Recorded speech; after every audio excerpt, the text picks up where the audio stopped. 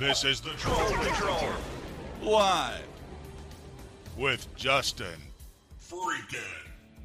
Welcome to the Troll Patrol live. It's a freaking Tuesday. I am back from my birthday sabbatical, well rested, re-energized, recharged.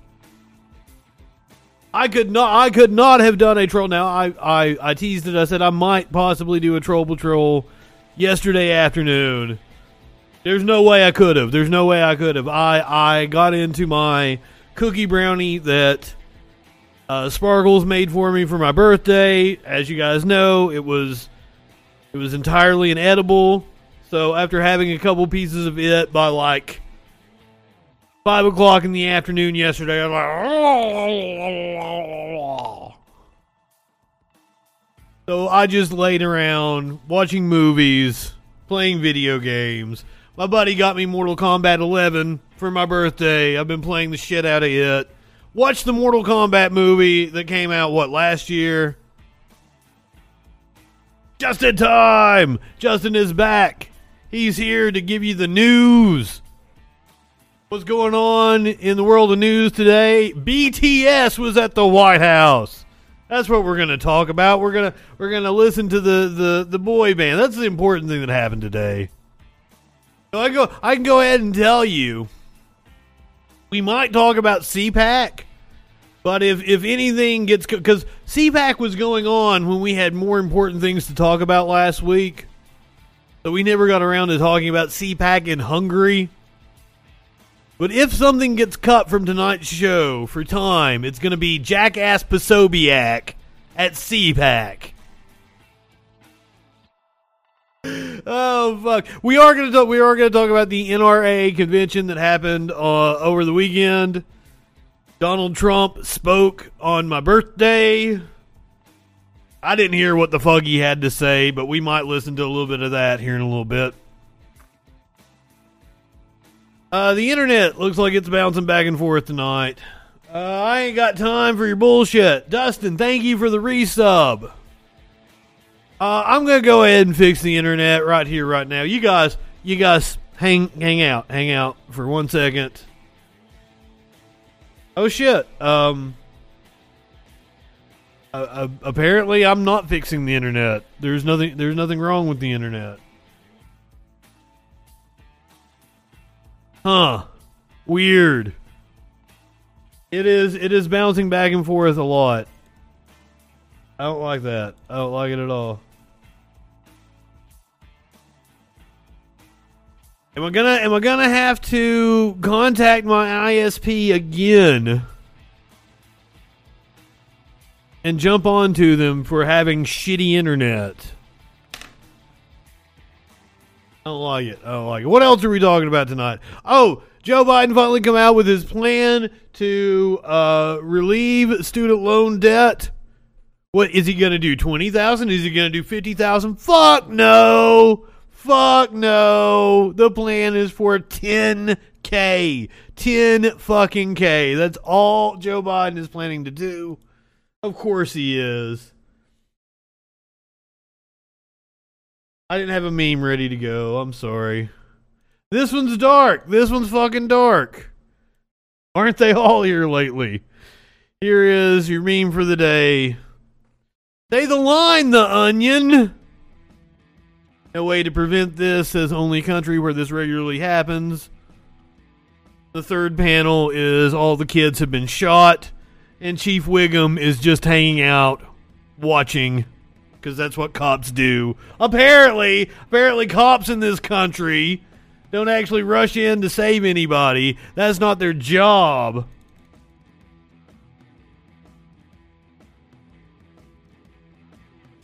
Yeah, I'm going to bitch about the cops in Uvalde. The Justice Department has opened up an investigation into the cops' response to the school shooting in Uvalde. And now the cops are no longer cooperating with any investigation. Yes, as of this afternoon, they have decided they are not going to cooperate with any investigation. This is according to the cops in Uvalde. They've been accused of ignoring the Spanish community. Something like 70% of the Uvalde community is Spanish. No Spanish-speaking translation at their press conferences. A police chief who was on the scene was supposed to be sworn into the city council. Apparently will not be sworn in now, thank fucking God. Canada on track to pass meaningful gun legislation. The right wing is already attacking them. We're going to talk about Trump at the NRA. We're going to get a lot of Fox News on this show, unfortunately. I apologize up front. Way too much Fox News on this show. I'm so sorry. I'm so sorry. Monkeypox is out of the box. Data on long COVID is incredibly alarming. Human rights advocates are denouncing a UN visit to China. A U.S. delegation was in China. Apparently, as Beijing was sending 30 warplanes over Taiwan. Jesus fucking Christ. Fox is having a meltdown over the Clinton campaign lawyer. We have a verdict. We have a verdict in the trial. This is the trial that was instigated by the Durham probe that, Trump and all the right-wing sycophants have promoted as blowing the lid of what went on in the Hillary Clinton campaign. See, Warlord, even Warlord, going ahead saying that the trial was rigged. I told you when we were watching, I think it was Fox News last week, they were already setting up for the failure of the trial. Sussman has been found not guilty. That isn't going to stop Fox News from bashing Hillary Clinton. You know it. You know it. Nancy Pelosi's husband. You did a little drinky poo over Memorial Weekend. Look. Arrested for DUI. Sus is in the name. Sus is in the name. That's exactly right, Zoot. Love you guys. I haven't said hey to everybody. Zoot, RB, Dustin, Warlord, all you beautiful people. Meat cakes! Meat cakes! Yes, apparently it was on some kind of Napa wine tour or something. I haven't read the story yet, but I think I did see that.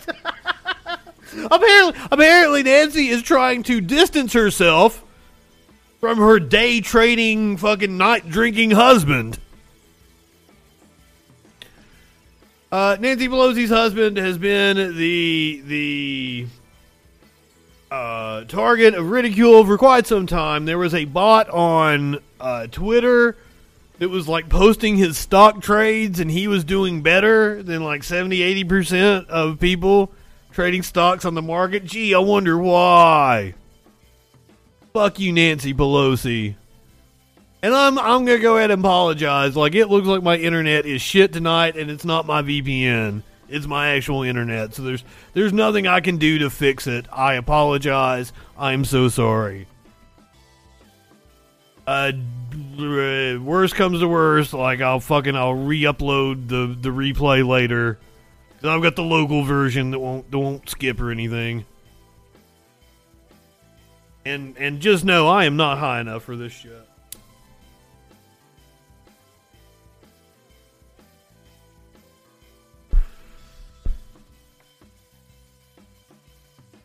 So let's get to it. I haven't done the news in like 4 or 5 days. I needed a break. Especially after last week. This shit, it wears on you. It is hard doing the news every fucking day. Here in late stage capitalism. Justice Department to review the police response to the Uvalde shooting because goddamn somebody needs to. The Department of Justice will conduct a review of local law enforcement's response to the Uvalde mass shooting last week that killed 19 children and 2 adults, it announced on Sunday. Local and state law enforcement officials have faced intense criticism for their response to the shooting. As details and a fuller timeline of events have emerged, 911 calls were made between 12:03 p.m., half an hour after the gunman entered the school, and around 12:50 p.m. when Border Patrol agents and police finally stormed in and shot him dead. Questions remain as to why officials didn't come clean sooner. Because they're trying to cover their own asses. Never believe anything the fucking cops said. I'm hoping that this is finally a turning point for sensible gun laws in this country and also the way we perceive cops. It finally seems like people are coming around and noticing that cops are fucking useless. I've only been saying it for years. I've only been saying never believe anything the fucking cops tell you. They lie even when they have no reason to lie. I've been saying it for years. ACAB motherfuckers. God damn. Alphanisburg. What is up, Alphanisburg? Welcome. Thank you for being a freaking follower. You came as I got a little riled up about the cops. The goal of the review is to provide an independent account of law enforcement actions and responses to that day, and to identify lessons learned and best practices to help first responders prepare for and respond to active shooter events, Department spokesperson Anthony Coley said in a press release. This assessment will be fair, transparent, and independent, Coley said, adding that a report will be published upon the review's conclusions. Pack the blue. What a stupid fuck. Come in here and tell me back the blue as I'm getting ready to tell you about how fucking incompetent these cops are. The cops in Uvalde no longer cooperating with the Texas probe of the shooting. The cops are no longer cooperating. Somewhere else, but not here. But it is happening here. Mental health experts say trauma comes with a ripple effect from families grieving their loss of life to many elsewhere grieving their loss of safety. You may not see these things sort of immediately. These assholes lied and said they thought all the kids in the room were dead as a reason for why they didn't bust in there and do their fucking jobs. Do you want to know what we found out? There was a little girl on the line with 911 who smeared her classmates' blood on her and was begging for the cops to go in. Begging for the cops to go in. They would not back you, you dumb fuck. They didn't go to the fucking, they didn't go into the school to save the children. They don't back anybody. They went in there to get their own fucking kids out. They don't care about you. The cops don't give a shit about you. Matter of fact, their job is not to protect you. Courts have ruled multiple times that cops have no duty to protect. Fucking, I don't know how stupid you are that you can come in here and you can see the way the cops responded to children dying. And you can come in here and say, oh, back the blue. You're a dumb motherfucker. You're a complete fucking moron.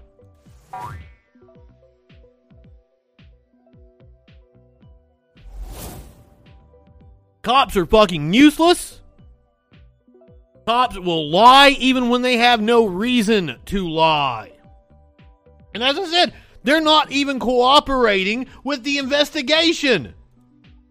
The Uvalde Police Department and the Uvalde Independent School District Police Force are no longer cooperating with the Texas Department of Public Safety's investigation into the massacre at Robb Elementary School and the state's review of the law enforcement response. Multiple law enforcement sources tell ABC News. A spokesman for Texas DPS, which is running the state's investigations, declined to comment.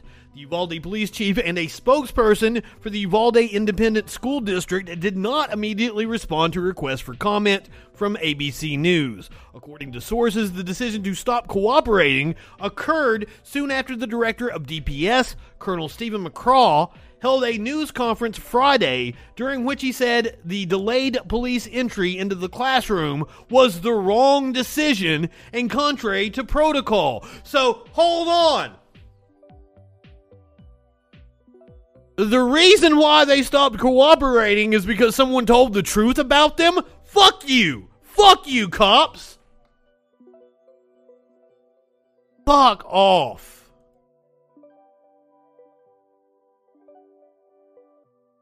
Remember, the Uvalde community, overwhelmingly Hispanic. Authorities ignore Spanish speakers at the Uvalde press conferences. Texas authorities dealing with the Uvalde school shootings aftermath have so far provided public updates only in English, prompting criticism that many Spanish speakers in the largely Latino community are being excluded. Over 81% of residents in Uvalde, where a gunman killed 19 students and 2 teachers at a school last week, are Latino, and many speak Spanish at home. Providing information in their preferred language is critical during such a trying time, according to experts. I think it's about time and an era where Spanish resources are as important as having those resources in English, said Jennifer Marcial Arcazio, the Spanish at Large board member for the National Association of Hispanic Journalists. Marcial Arcazio said some bilingual journalists covering the shooting have had to interpret for Uvalde residents. Motherfucker. She suggests all governments make providing information in Spanish a top priority in crisis management guidance. DPS South Texas Regional Director Victor Escalon ignored shouted requests from reporters to provide a statement in Spanish at the end of a press conference on Thursday. Police at one point promised to provide Spanish language updates, but didn't follow through, according to journalists at the scene. The motherfucker was just wanting to come in here and get me riled up. Doesn't take much when we're talking about cops and their incompetence, though. Luckily for us, one incompetent cop will not be sworn into a seat in the city council. And I'll smoke to that. The police department for the Uvalde School District reportedly will not be sworn in tomorrow as a member of the city council as originally planned. That's according to CNN affiliate KSHP. Good. CNN's Nick Watt has more on Chief Pete Arredondo and the fallout he's facing. I do believe that this is absolutely one of the worst police failures in modern U.S. history.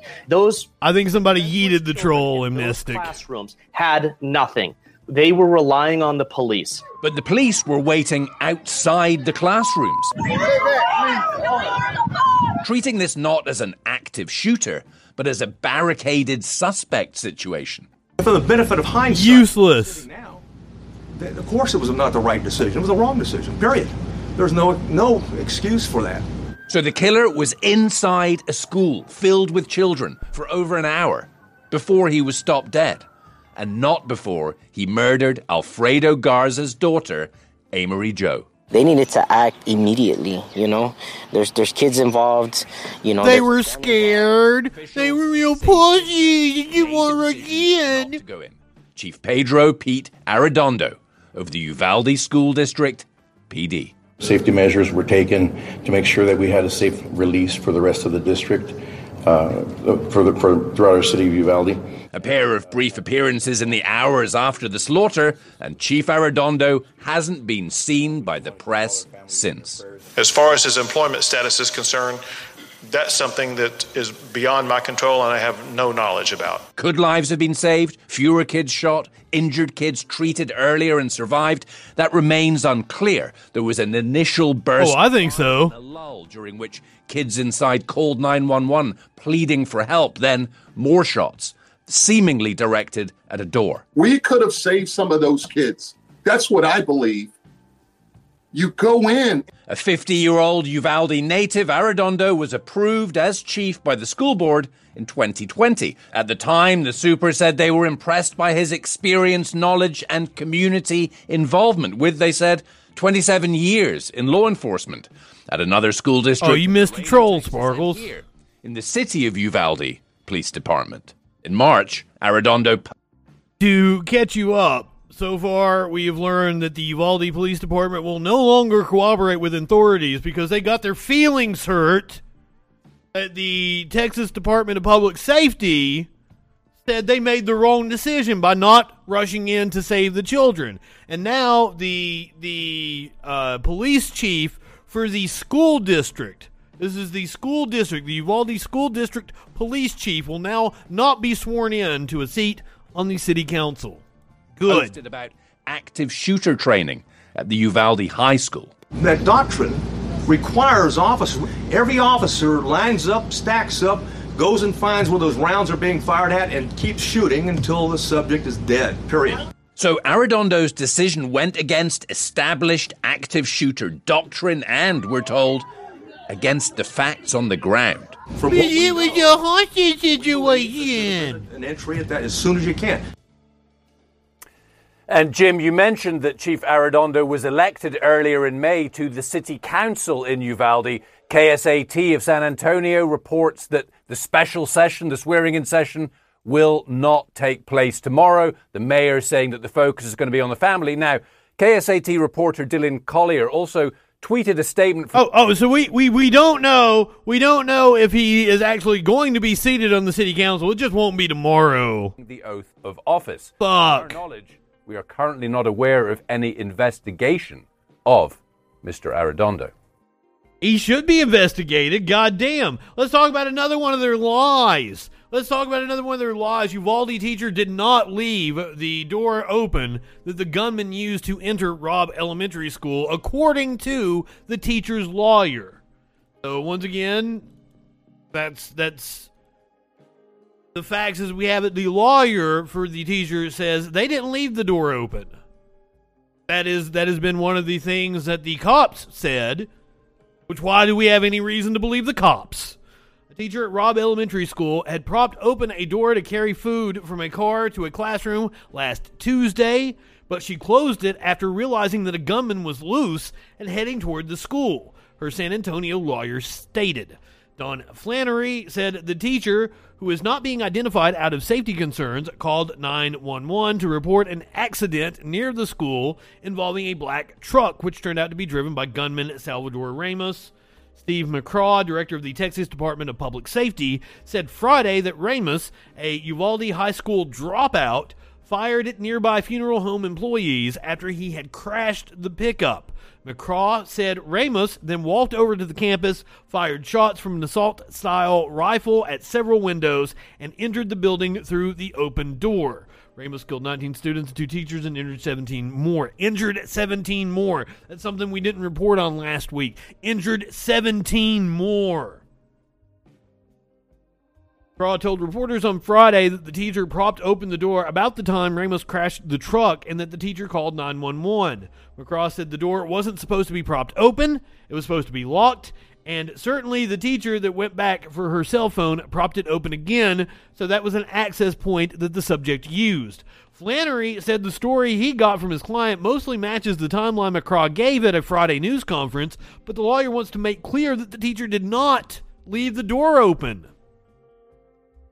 She saw the wreck, Flannery said. She ran back inside to get her phone to report the accident. She came back out while on the phone with 911. The men at the funeral home yelled he has a gun. She saw him jump the fence, and he had a gun, so she ran back inside. She kicked the rock away when she went back in. She remembers pulling the door closed while telling 911 that he was shooting. She thought the door would lock because the door is always supposed to be locked. Flannery added that the teacher even remembers pulling and holding onto the door, which has a horizontal push bar, while on the phone with 911. At one point, as she headed back to her classroom, the 911 call dropped, and she texted family that the gunman was inside the building, and then that she could hear the police. But still, they didn't kill him for an hour and a half after this. DPS officials did not comment on Tuesday on the teacher's actions or the conflicting scenario given by McCraw. Messages were left for the Uvalde Consolidated Independent School District. Law enforcement source familiar with the investigation said surveillance video and audio verifies that the teacher removed the rock, keeping the door open, then closed it. She slammed it shut, said the source, who requested anonymity because the source did not have authority to speak with the media. So now it seems that the cops are backing her story. So where the hell did all of this misinformation come from? Jesus. I'm going to go ahead and give you the content warning. This one's going to be hard to listen to. An 11-year-old is struggling with the aftermath. Maya Carrillo. He's 11 years old, was in the room when 19 of her classmates and 2 of her teachers were killed. Goddamn. As the sun sets in Uvalde, people gather in the town square to mark the end of a week of unimaginable loss. Don't worry, we've got BTS at the White House coming. We got fun shit. The first services for the victims beginning today and continuing tomorrow. And the trauma experienced by the survivors of last Tuesday's shooting will run deep. Our Marcelina Benito and Anayeli Ruiz are talking to people about the collective sorrow in the town of 16,000. Our team coverage starts tonight with Anayeli live in Uvalde. Anayeli? Hey guys, we are outside this school, but today we spoke to a family of an 11-year-old girl who tells us she had to smear blood from her friend just like she was dead. And now they say she's traumatized and haunted for life. And he called me right away and said, hey, there's a shooter in the school. It's a day that changed the life of 11-year-old Mia Cerrillo forever. A day that has left her living in fear. She actually got to the phone and was calling. She said she kept saying they're in trouble. The shooter is in her classroom. They tell us Mia witnessed when the shooter killed her teachers and classmates. When her teacher was blocking the kids, the shooter aimed more that way. That is when Mia went to a corner to help some of her friends and classmates. They did kill one of her friends that was right next to her. And she tried helping her, she said, but she knew she was gone, so she said she just got her. No, the NRA just paid to have a conference just right down the fucking road. Her parents were helped traumatize her even more. What seemed an eternity for any news. That is until they finally saw their little girl coming out of the school with an officer. She was covered in blood. Our main concern was, is she okay? Is she hurt? They tell us Mia was taken to the hospital with bullet fragments in her back, and even though their daughter made it out safely, they feel like their happy, cheerful little girl has been ripped away from them. And now she's scared. She's scared for her life. Anything sets her off. The cats, the dogs will bark and she'll think, oh, he's here. And not only was her innocence and happiness taken from Guy comment, welcome. She also lost her classmates, teachers. You missed out on shit that would have pissed you off, and now this is really bumming me out. Her family tells us Mia is a true survivor. When she was 3. That poor little girl. No, you mentioned the NRA. The NRA was right down the fucking road. They held, like, for some reason, this seems to happen. They held a conference just a couple weeks after Columbine happened. Now holding their little conference the same week as the Uvalde shooting. These are some of the protests that went on. It's about 300 miles from Uvalde. Top Republican politicians have gathered for the NRA's annual meeting, despite calls from Democrats and gun safety advocates to cancel this year's event. Now, Abbott did pull out. Texas Senator Ted Cruz, and they expect the former twice-impeached ex-president to take the stage momentarily. But clearly, Cruz and Trump did go. Shaq Brewster live from outside the NRA convention in Houston. Shaq, this is a day where the story outside is as big or arguably bigger than the story inside. Tell us what you're seeing. Yeah, I'm sure you can hear the crowds that are outside the convention center right now because, there was a lot of controversy over the existence of this NRA convention. I just want to give you a heads up of what you're seeing right here. You see the crowd of protesters. This is no longer the official protest where you saw Beto O'Rourke speak at or Congresswoman Sheila Jackson Lee. These are people who have come out to protest and demonstrate against the convention center and against the convention that you're seeing there. You see a heavy police presence outside, and every once in a while, you'll probably see this as I'm reporting, you'll see some of the convention goers walk out. And I am certain that the police were probably more heavy-handed towards the protesters at this convention than they were towards the shooter in Uvalde. Inside there, and that's because people have been calling for, after the devastation that we saw just about 4 hours away, and I'll let you kind of take a look at what you're seeing over there. After people saw the devastation of what happened in a town just about 4 hours away, they expected either this convention not to happen or at least there to be a different tone from the as if they would cancel it. Oh my God. From Governor Greg Abbott, who did not appear here in person but did record that video, and in his appearance he said that there are hundreds of gun laws on the books already. He said that the shooter already committed a felony once he brought a gun onto the campus there. There was nothing that he signaled or nothing that he said that signaled... Oh, yeah, there's nothing that we could do to stop the 18-year-old who was just able to go buy a fucking assault rifle just they have very specific right after he turned 18. Assault weapons ban. They want universal background checks. You hear mentions of red flag laws. As I understand it, the kid did have issues that should have prevented him from buying a gun. There was no waiting period in place. They still want to let their voice be heard. They want to put pressure on people outside because it's so important to them. I mean, a stringent universal background check and a waiting period is the least we can fucking do. The least we can do. That has crossed culture. You had Steve Kerr. I'm never going to get my proposal passed. Miami Heat make an announcement. The outlawing of the commercial sale and manufacture of guns. The Yankees and Tampa, I think, turn over their social media channels to advocate for gun safety and gun reform. Do the protesters in the street? Yeah, I brought that up last week. Apparently, it was just their Twitter handles. Fortified NRA. Instead of tweeting about the ball games, they didn't actually not carry the games on their television stations. I'm sure they just tweeted facts about gun violence on their Twitter.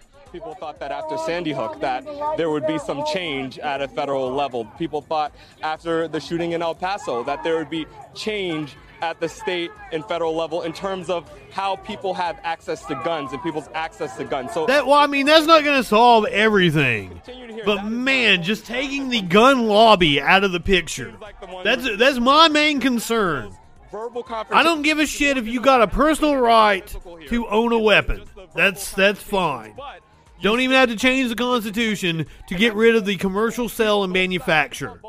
See this as an essential because a lot of the propaganda that we're dealing with is just gun manufacturers making people feel scared to sell more guns. This week, but they feel that the Second Amendment and their protections are what are more important, and they fear that that any progress that they do, if they give up on increase in the age to purchase a weapon, for example, they fear that will turn into something worse, a full-on confiscation. So that's what a full-on confiscation.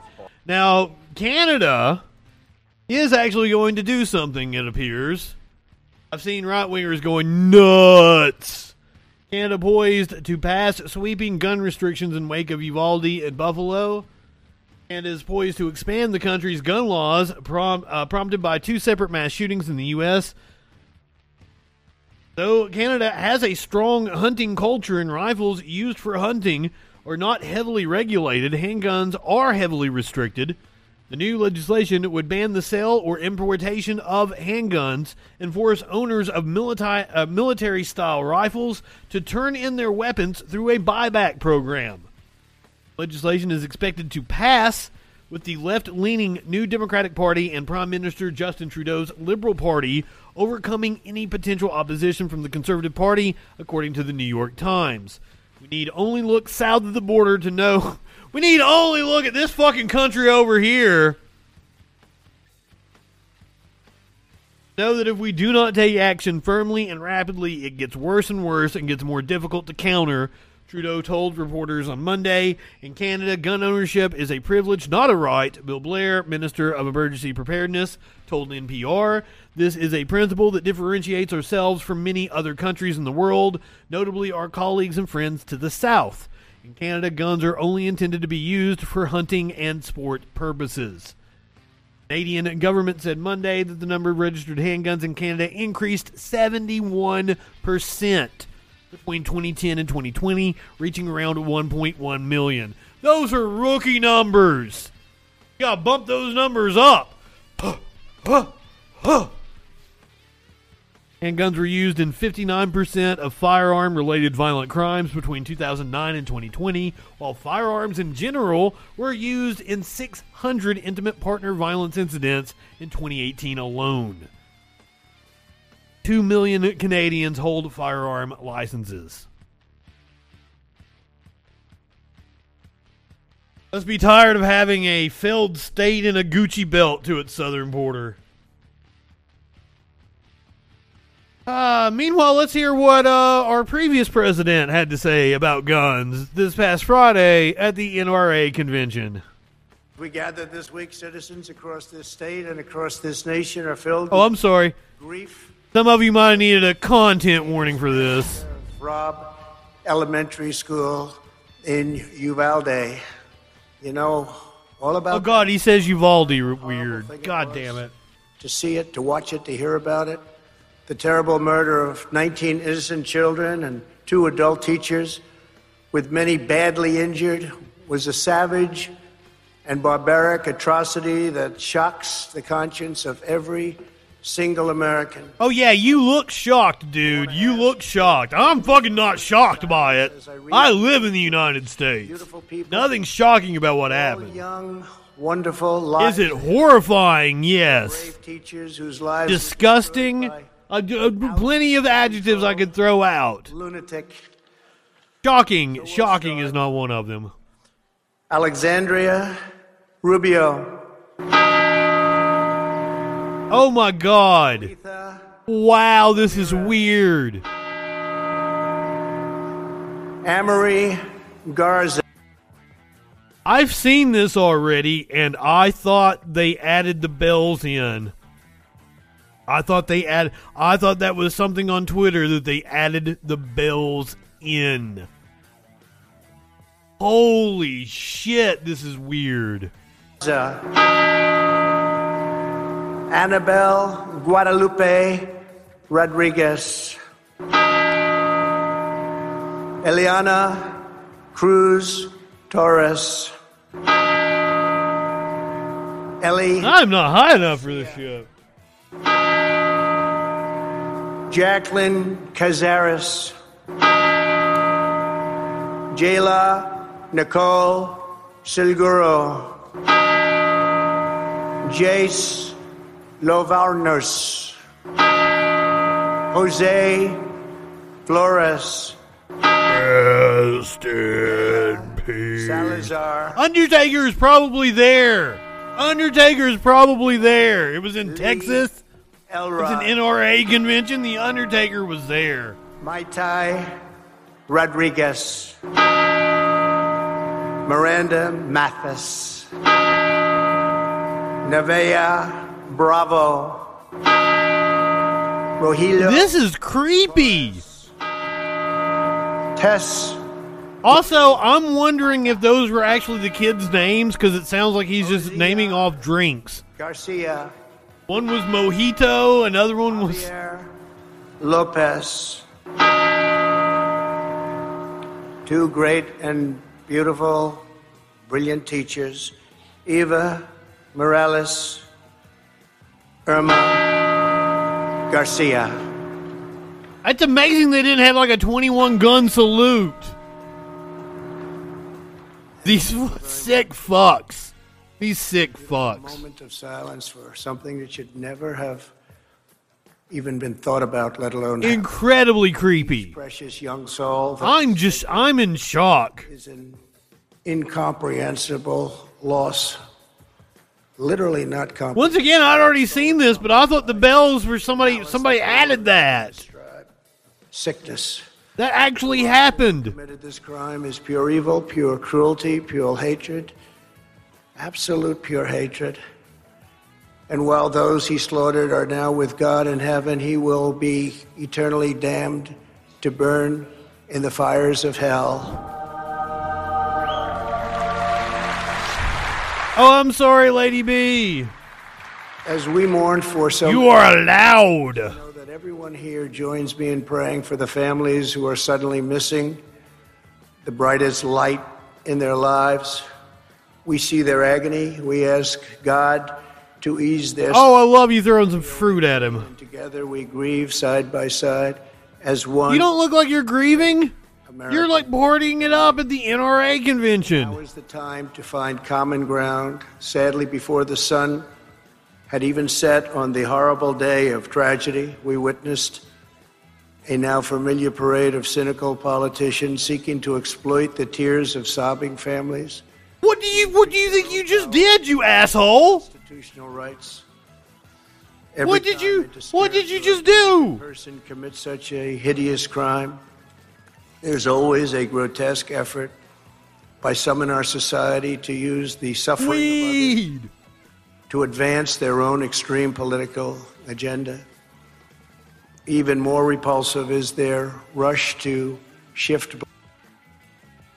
To advance their own political agenda, he says at the NRA convention.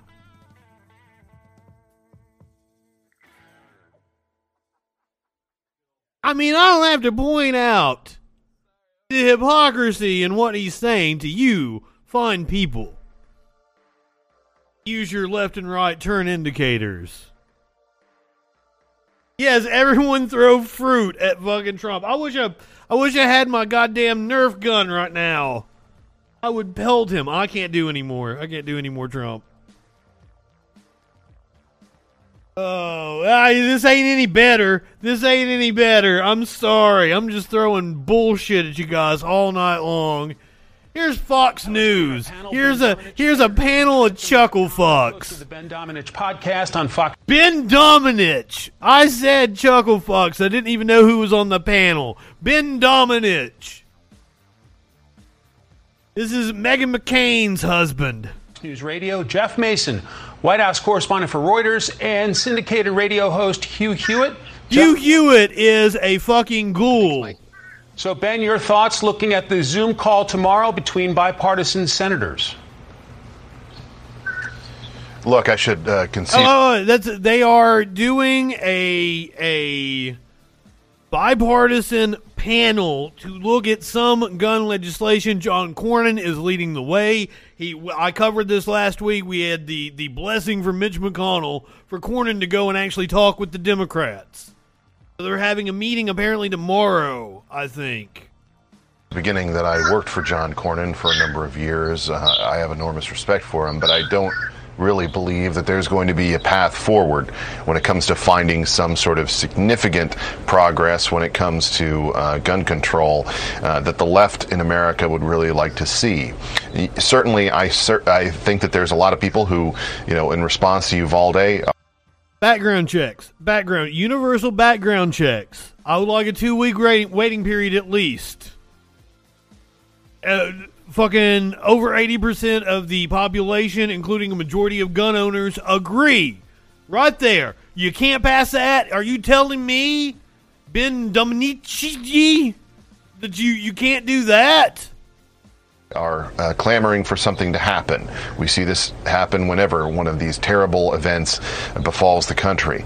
But unfortunately, in this case, as in so many, there are very few steps that can be taken when it comes to government. Human thumb. The left is the obstacle. That would actually prevent these types of atrocities from taking place. Now, one thing that I do think is possible is that you could see the push for additional red flag type of opportunities. Potentially some other. Well, that would be nice. That's more than what I just suggested. That would prevent this type of specific occurrence from taking place in the future. And unfortunately for Americans, that's something that I think they just have to come to grips with. You cannot flag people who do not. You just have to come to grips with the fact that this shit is just going to happen. That's what he's saying. No. Let me tell you where red flag laws come from. We saw a statistic. I think the Canadian government pointed that out when we were reading the article about Canada's proposed legislation, that it's overwhelming in domestic violence situations, that the partner realizes what's going on. When it starts with just physical violence, it usually escalates to using a gun, something like 60% of the time. So that's why you want to empower their partners. That's what the red flag laws is about. The right-wing assholes painted as like some Joe Schmo down the fucking road can report you because he doesn't like your political views, when red flag laws are designed to allow a partner who is aware of the situation to be able to report their partner is dangerous and have the courts take away their guns. Fuck off. Spark the type of legal reactions that you could see in the case of mental health or other disorders. It sounds like there were a lot of heartbreaking breakdowns there on the ground in Uvalde, and there's investigations looking into that. Hugh, what are your expectations as lawmakers get together to Fuck you! Well, I want to agree and disagree with Ben, Mike. I think John Cornyn is the perfect person, having served on the state Supreme Court of Texas. I think he also ought to consult with Rick Scott, who is governor of Florida. He's now senator from Florida. Passed legislation in the Sunshine State in the aftermath of the Parkland massacre.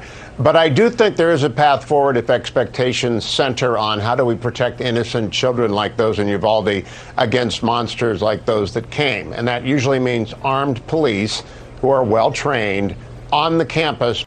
What did they do? What did they do, Hugh? They were there. They did fucking nothing. Oh, hey, let me suggest the thing that we just proved was useless. Thanks a lot, Hugh Hewitt. You sure did add a lot to the conversation. You're a smart guy. Fuck.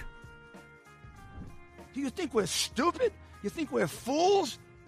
Before the monster arrives. And I think if they follow the model from MAD back in the days when the drinking age went to 21, federal dollars in exchange for state legislation, those federal dollars for the police on the campuses would, I think, get some states to study seriously the Florida model and others. But I've got to say, President Biden took the Florida model. Let me remind you that there was an armed guard at Parkland who was scared and didn't go in and got his fucking job back.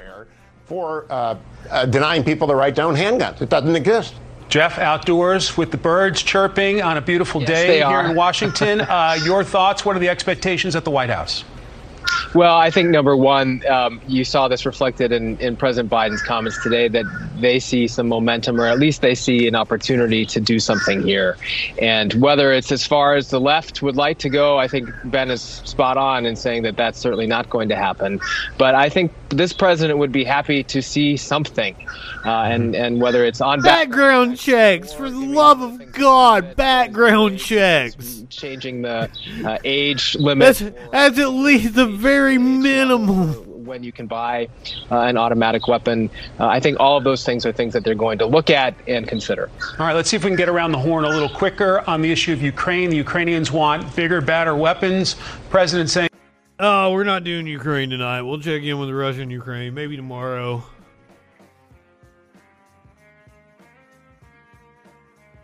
We ain't done with this shooting bullshit yet. Right-wing misinformation machine revs up after shootings.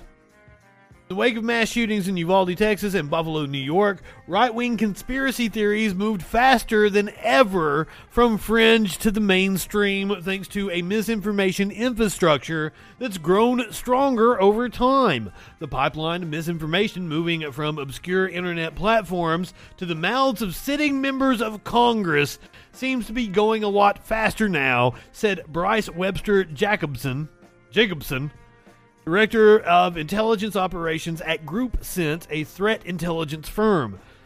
Misinformation narratives that start on places like 4chan or Reddit make it to the public consciousness really quickly. They're getting picked up by individuals with more power and louder voices, said Jared Holt, a resident fellow at Atlantic Council's Digital Forensic Research Lab. So the effect of misinformation has felt like it's multiplying.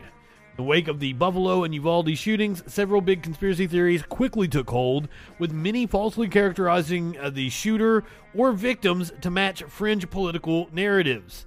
In Uvalde, misinformation falsely claiming the shooter was a transgender person appears to have quickly spread from 4chan, an anonymous message board, to the mainstream.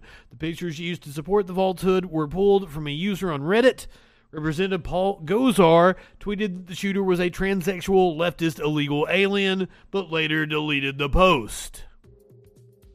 In Buffalo, misinformation falsely claiming that the shooting was a false flag operation, an attack disguised to look like it was made by the opposite side in a conflict, spread quickly in the aftermath of the massacre. A conservative Arizona state lawmaker is under investigation by the Arizona Senate for her Telegram post endorsing the theory. Conspiracy theories can work both ways, rewriting history after terrible tragedies or inspiring the events in the first place. The Great Replacement conspiracy theory that motivated the Buffalo gunman has been echoed by conservative members of Congress and mainstream conservative media personalities.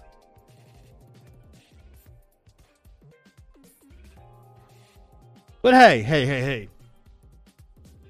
We do have a Republican proposal that could help put a stop to shootings, perhaps. Senate candidate J.D. Vance thinks you guys live in sexual anarchy. You live in sexual anarchy? And wants to ban porn to save families. The Ohio Senate candidate told a Catholic magazine in 2021 that porn should be restricted to help an isolated generation thrive. Going beyond even the GOP's own platform, Republican Senate candidate J.D. Vance told a Catholic magazine last year that pornography should be banned because it's stopping Americans from getting married and starting families. I think a combination of porn, abortion have basically created a lonely, isolated generation that isn't getting married. They're not having families, and they're actually not even totally sure how to interact with each other, Vance said in a newly unearthed interview with Crisis Magazine from August of 2021. Sir!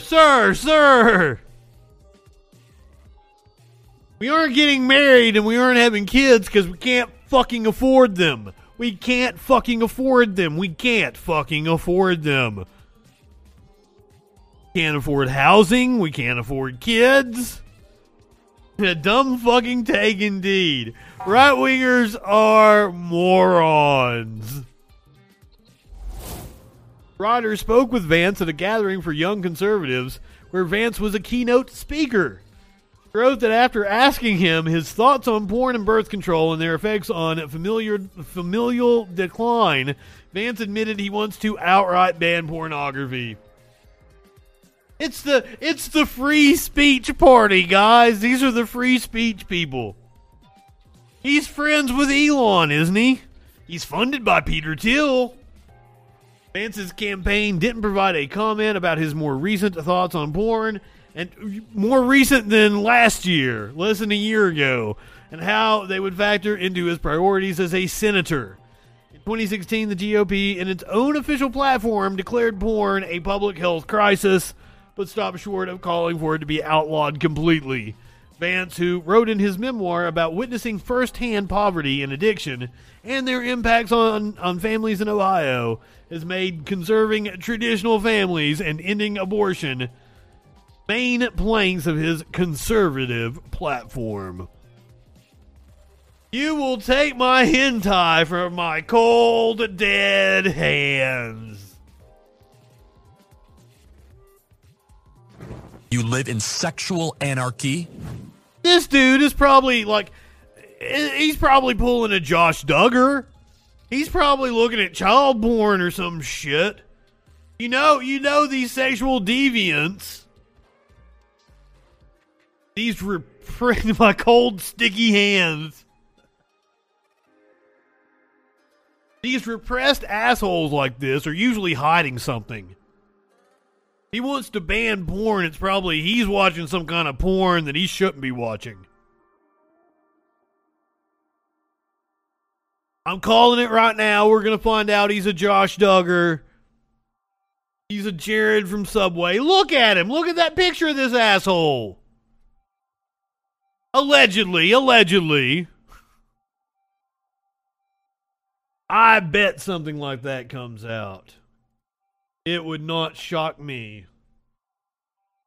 Oh, the party of free speech rights had a law block. The Supreme Court blocks Texas's controversial social media law.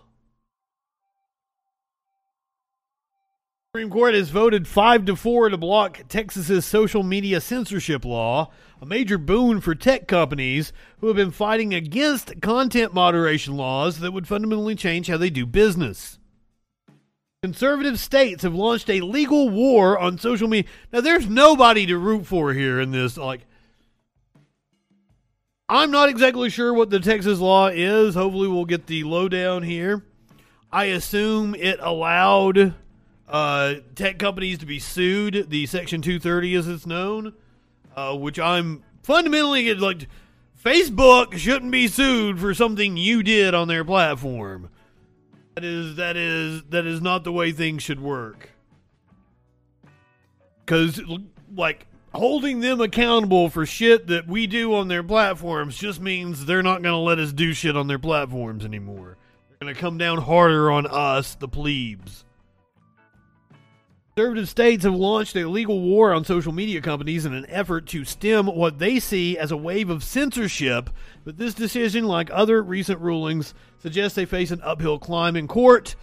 They're doing it in the name of stopping censorship. The Supreme Court's decision means that Texas can't enforce a new law that would allow Texans and the state's attorney general to sue tech giants like Meta and YouTube over their content moderation policies. Of course not. You're on their platform. Right now, YouTube is hosting my video, which, by the way, is incredibly expensive. Hosting data is expensive.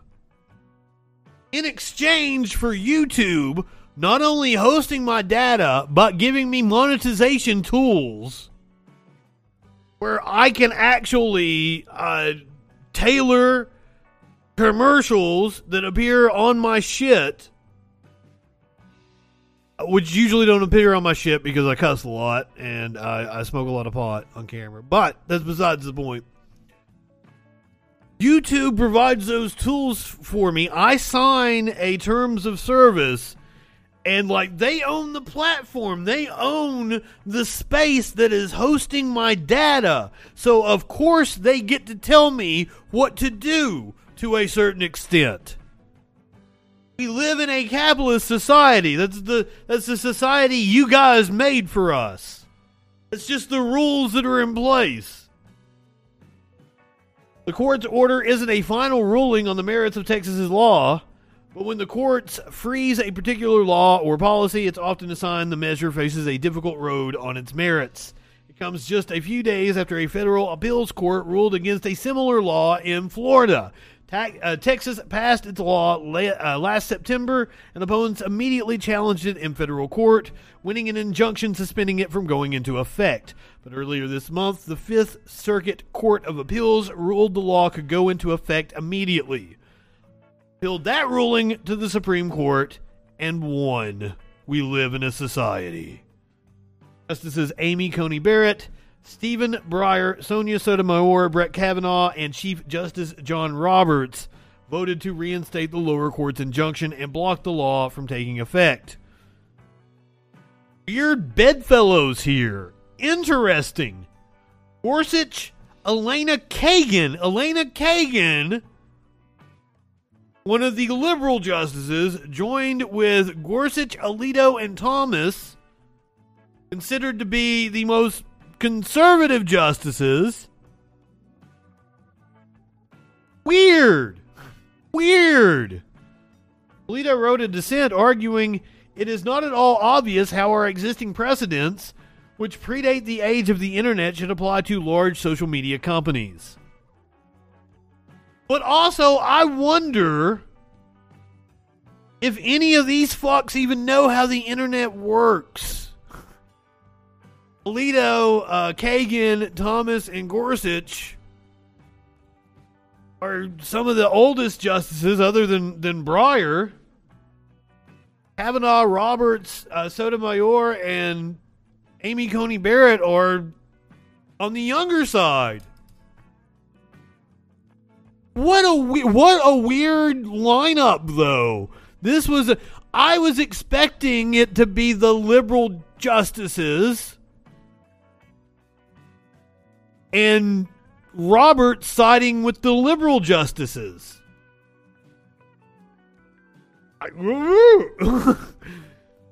Interesting. But I think there's something about the age here.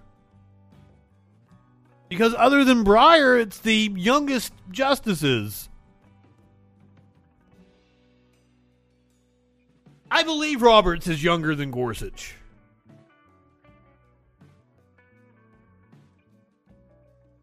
Huh. They surprised me with that one. What a weird court. What a weird fucking court. Now, this one will come as no surprise to you. President Joe Biden asking Congress to forgive only $10,000 per borrower. Thought maybe he might do $20,000. The administration's reached a final decision on student loan forgiveness. This comes after several reports that said the White House is leaning towards canceling $10,000 in student debt for certain borrowers. Let's bring in Yahoo. And they're going to means test that? Oh, my God. Democrats are so stupid. Too long. What's the very latest from the administration? In what kind of window are we talking about? So let's just go back to what Biden says he favors. He wants Congress to pass a law that would forgive up to $10,000. Now, obviously, there are some Democrats who want a lot more forgiveness. Bernie Sanders said forgive all student debt. Elizabeth Warren said up to $50,000. And Biden all along has said, no, that's too much. And Congress is not going to pass a law. So there's this question of, can Biden do this through executive action? He can. And then there might be legal challenges, though there probably is a good chance it would stick. But we've been hearing rumors, really for weeks now that Biden stupid. Action, and now that they want to lose in 2022, it seems. Over the weekend, except for the school shooting in Texas last week, so the timing seemed bad. I think the White House at this point needs to either do it or say it's not a win. It's not a win. Coming out and it's just starting to look bad for the White House. Those of us with student loan debt are just going to laugh at that. That takes care of the interest. That takes care of the interest.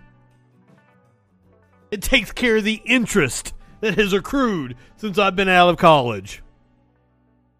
Doesn't even touch the principal, sir. Thanks. Fuck off.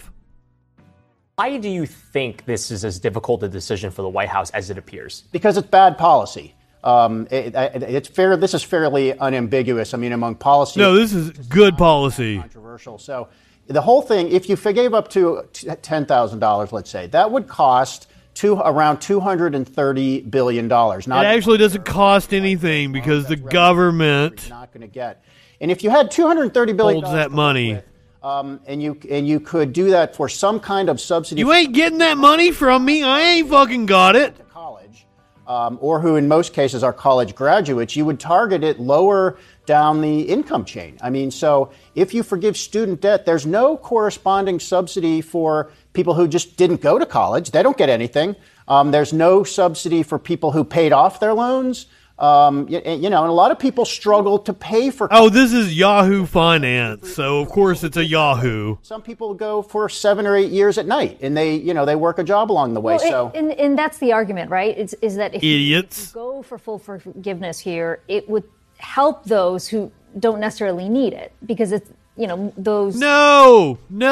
If you have student loan debt, which is something no other country has, and that the United States didn't have before the 90s. It was an insignificant number. They didn't even measure it before the 90s. This is a very recent phenomenon that we fucking invented.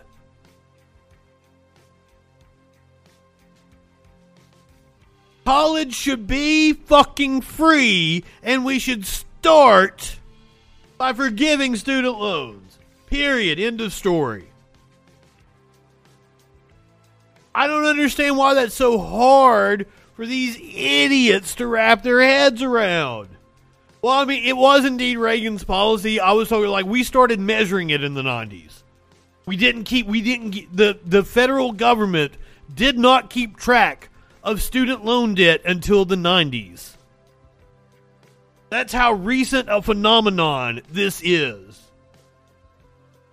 Motherfuckers, what is wrong with you idiots? And it would be an instant boon to the economy. It would be people like my fucking self who would benefit. And you would actually see millennials start to buy houses. And cars. Jesus Christ. To your point, who are more low income, who, number one, can't even go to college because of the cost, too. I mean, what happens to that? How do you change the system? But what's the other side of this? I mean, if it was such an easy decision, we would have heard from the White House by now. What's the potential backlash if he says, we're just not going to go down? Oh, Mox, I didn't even see you. So Biden did run on this. Redeem the weed. Everybody forgets that Biden said, don't mind if I do. Congress should do it. The president should not do it with a stroke of a pen. Big downside for Biden if he does nothing is he's going to lose all support he has among young voters. This is a big deal among younger voters. He did get a reasonable portion of younger voters in 2020, and his approval rating right now among young people. All we want is what you fucks had. That's what I always tell the baby boomers. Yeah. All we want is what you guys had. The Democrats can do something. I mean, the Democrats really haven't gotten anything done since the. They don't get it. Like I always tell, okay, when did you graduate college?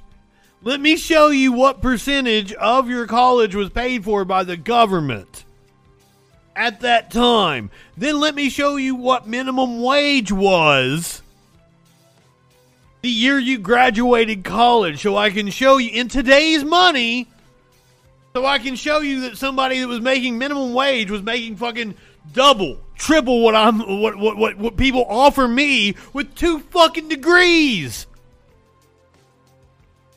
$10 an hour is what the last TV station I worked for wanted to pay me to be a production tech with 2 fucking degrees, 15 years experience.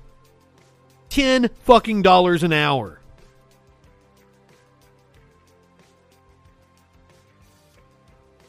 The minimum wage at like 1973 in today's dollars was like $19, $20. Fuck all the way off. Oh. But hey, the White House is trying hard to get that young person vote. Not by forgiving student loans, though. Not actually doing something that would, actually benefit us in our lives, they brought BTS to the White House. The K-pop group BTS, the group is meeting with President Biden later this afternoon. Let's listen. An important role as youth ambassadors, promoting a message of respect and positivity. After this briefing, they will join President Biden in a discussion about Asian inclusion, representation, and diversity. Was this your idea? As well as addressing an anti-Asian hate crimes and discrimination. As many of you know, the president has led a historic whole-of-government approach to combat racism. What? I always forget her name. Jean-Pierre? Tolerance facing ANHPI communities. Beginning his Was that your big idea when you got promoted? I'm going to bring BTS to the White House. Federal government to now, apparently this was widely watched. The president also signed the This is one of like the most viewed White House press briefings. Signed an executive order to reestablish the White House Initiative on Asian Americans, Native Hawaiians, and Pacific Islanders, and funded critical research to prevent and address xenophobia against AA and NHPI communities. So without further ado, I will let the band take it from here. They're going to each speak. We have an interpreter somewhere here. Am I going to swoon? So they'll each speak first. Marine Jean-Pierre. Back up and interpret what they just said. They're not going to take any questions. They're just going to come here and give some words, and then we'll start the briefing. Thank you. Go ahead, Jess. Thank you, Karine, for your kind words. And hi, we're BTS. And it is a great honor to be invited to the White House today to discuss the important issues of anti-Asian hate crimes, Asian inclusion, and diversity. His English is fucking amazing. 오늘은 NHPI 헤리티지먼스의 마지막 날입니다. 저희는 NHPI 커뮤니티와 뜻을 함께하고 기념하기 위해 오늘 백악관에 왔습니다. 네, 최근 아시아계를 대상으로 한 많은 증오 범죄에 굉장히 놀랐고 또 마음이 안 좋았는데요. 이런 일이 근절되는데 조금이라도 도움이 되고자 오늘 이 자리를 빌어 목소리를 내고자 합니다. 네, 오늘 저희가 이 자리에 올 수 있었던 것은 저희의 음악을 사랑해 주시는 다양한 국적, 언어, 문화를 가진 they are cute. 아미 여러분들이 계셨기에 이 자리에 올 수 있었다고 생각합니다. 정말 감사합니다. I've never heard a BTS song, I don't think. 네, 한국인의 음악이 서로 다른 언어와 문화를 넘어서 전 세계 많은 분들께 닿을 수 있다는 게 아직까지도 좀 신기하고 근데 신기한 것 같습니다. 그리고 이 모든 걸 연결을 시켜주는 음악이란 건 좀 참으로 훌륭한 매개체가 아닌가 싶습니다.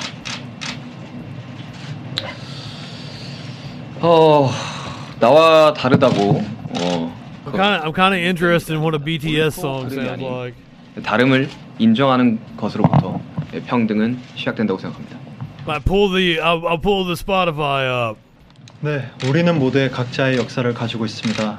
오늘 한 사람 한 사람이 의미 있는 존재로서 I don't have Spotify turned on right now. 이해하기 위한 또 한 걸음이 되기를 바랍니다.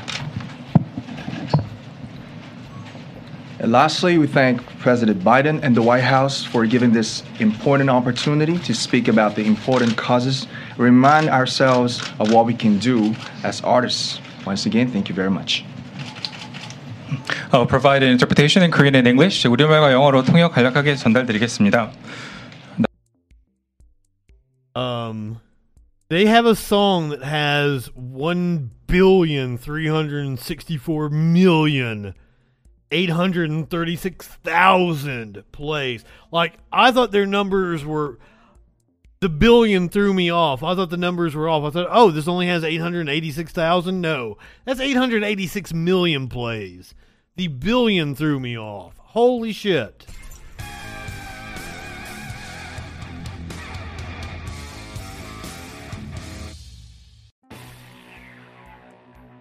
So I'm going to listen to Dynamite by BTS here.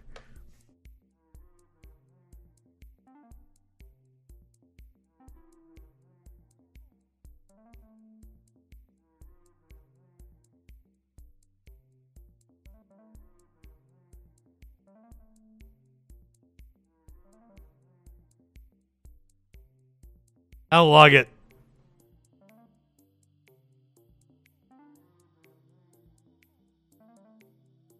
Baseball? How do they know about baseball?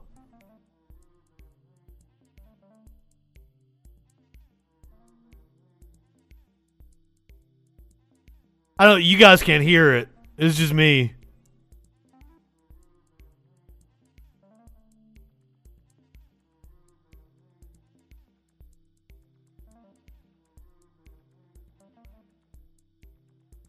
Light it up like dynamite. Whoa. Knicks. Sorry, BTS was at the White House today, and I'd never heard a BTS song, so I decided to take a listen. 남준 씨는 친절한 소개 감사합니다. 방탄소년단입니다.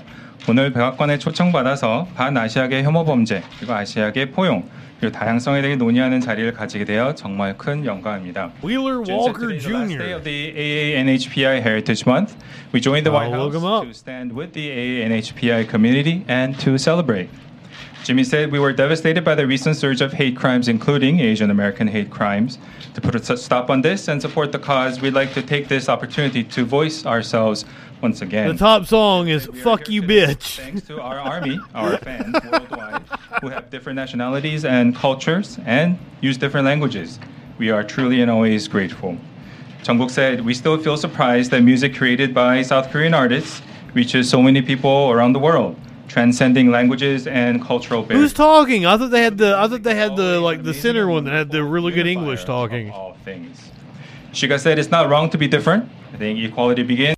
Like, was this an Asian American that they recruited? Like, did they have to, like, because, like, that's the way they do these boys bands. And, like, this isn't the original lineup, right? They've replaced several of them. Like, they're just, like, interchangeable parts, if I'm not mistaken. Right? You guys got to correct me on that. Like, did they recruit, like, a one? We need one to appeal to the American market. We need one that speaks perfect English. Kind of deal. Oh, they have a translator there with them? When we open up and embrace all of our differences. V said everyone has their own history. We hope today is one step forward to respecting and understanding each and every one as a valuable person. 마지막으로 남준 씨가 중요한 문제에 대해 함께 이야기하고 우리가 아티스트로서 뭘 할 수 있는지 생각할 기회를 만들어 주신 바이든 대통령님과 백악관에 감사드립니다. 감사합니다. What does it mean to you to come to the I am indeed an assumptive jerk. They don't look happy though. Like, are they being held hostage? I'm assuming it's like, you know, Prince with his record label. He was a slave. We need to free BTS.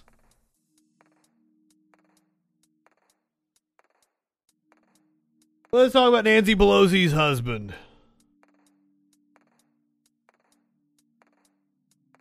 He was arrested over the weekend, it would appear. Arrested on a DUI charge in Napa, California over the weekend. His car was allegedly hit in the middle of an intersection after he left a dinner party. Joe Concha's with me. All right, Joe, what would the coverage be like? Joe Concha. Republicans. I'm assuming that they're probably slaves to their record contract, and it's not a glamorous life to be part of BTS. Like, none of those boy bands are good experiences, as I understand it. Yes, these wine tours are dangerous, especially if you're on the road at the same time as Nancy Pelosi's day trading husband. Napa, California over the weekend. His car was allegedly hit in the middle of an intersection after he left a dinner party. Joe Concha's with me. All right, Joe, what would the coverage be like if this were a Republican's spouse? Oh, you mean like what would the coverage look like if Jared Kushner, for example, got a DUI, or how about Donald Trump Jr.? What would the coverage look like if Jared Kushner got a $2 billion payoff from the Saudis? What would the coverage be like if Alan West's wife got a DUI? I know exactly what it was like because it was nothing. It was nothing when it was Alan West's wife. It's been nothing about Jared Kushner receiving $2 billion from the Saudis. But I'm sure you guys have talked all about Nancy Pelosi's fucking husband. You shouldn't care about his DUI. You shouldn't. I'm glad he got arrested. I'm glad that, like, his position didn't get him any kind of favoritism from the cops in Napa Valley. That's cool. That makes me happy. You shouldn't care about his DUI. He should be fucking insignificant in our lives because Nancy Pelosi shouldn't still be in Congress. I wish she would have retired 10 fucking years ago. God damn it. Here, right? What would that coverage look like? It wouldn't be as limited as we're seeing, Stuart, on other networks, that's for sure. And by the way, when you're worth more than $110 million like Paul and Nancy Pelosi, I mean, what? You can't call an Uber Black? That's the good one. Or Lyft? Or have your... Seriously. I have no sympathy for any asshole who drinks and drives, especially when car services are as abundant as they are these days. Sir, you have plenty of fucking money. Get yourself an Uber, a Lyft, get yourself a cab, whatever the fuck your mode of transportation of choice is. Here, Stuart, is a quote from Nancy Pelosi's spokesperson. The speaker will not be commenting on this private matter, unquote. Yeah, that's convenient. Thanks. Okay. I'm going to leave it right there and move on to this. The Attorney General, Merrick Garland, I don't give a shit about his DUI. I care about his insider trading. One particular reason that makes my call to public service especially urgent for your generation. It is an urgency that should move each of you, regardless of the career you choose. It is the urgent need to defend democracy.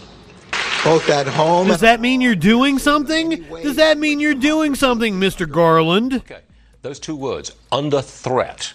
Joe, what is the threat to our democracy? There was an insurrection. There for a little bit. It sounded like JFK, in terms of giving back to your country. But democracy is in peril, boy, in a lot of places these days, right? Right, Stuart, to answer your question? We were told democracy was under threat after the Georgia voting law was passed. And voting doubled in the state last week when compared to recent past elections. So That's not because of the laws making it easier to vote. It's because people withstood your bullshit in order to vote.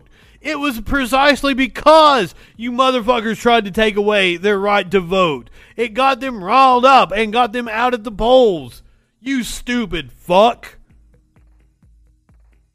So much for democracy in peril and Jim Crow 2.0. But Merrick Garland is the same guy who wrote that memo saying that parents who were concerned about their child's education and were showing up at school board meetings were potentially domestic terrorists. So for him to use this sort of fear-mongering and hyperbole to graduates is about as surprising as, the sun rising in the east, Stuart. It seems like go into public service because you're Democrats. You believe in government all the time, always. Oh, this is specific. Stuart Varney is stuck up Trump's ass. It's just protecting. They're really good friends or some shit. Come out of our leading universities. That's what I think it's all about. I think you're very much onto something there. And by the way, maybe we attach student loan forgiveness if students, after they're done with their education, maybe 2 years, they go into public service to help pay that off. Could that be a good idea? How about you suck my dick? Is that a good idea? It is. I think it is. The Sussman trial. Let's move on to the Sussman trial. Trump's crusade to prove the Russia investigation was fraudulent is collapsing. Michael Sussman, a former lawyer for Hillary Clinton's campaign, on Tuesday was found not guilty to a single count of lying to the FBI. Former Attorney General Bill Barr in late 2020 appointed John Durham to investigate whether the Justice Department's investigation into the Trump campaign's potential ties to Russia was, as Trump has claimed repeatedly, a fraudulent witch hunt. Durham hasn't turned up much, but he did manage to get former Hillary Clinton campaign lawyer Michael Sussman to stand trial for lying to the FBI. Sussman was acquitted on Tuesday, dealing a massive blow to Durham's efforts. Case stems from Sussman alleging to the Justice Department during the 2016 presidential campaign that the Trump organization was secretly communicating with Alfa Bank, a Russian bank. Durham says Sussman did not divulge to the DOJ that he was flagging the potential back channel, of which the DOJ later said there was no evidence, on behalf of the Clintons' campaign.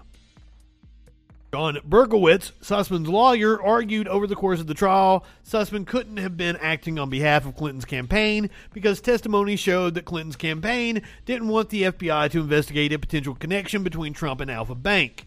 There is a difference between having a client and doing something on their behalf, Sussman's lawyer, Sean Berkowitz, said, adding that the jails of Washington, D.C. would be teeming over if opposition research were to be outlawed. James Baker, the FBI lawyer who met with Sussman, also testified that he is 100% confident that Sussman told him he was not coming to him on behalf of Clinton's campaign.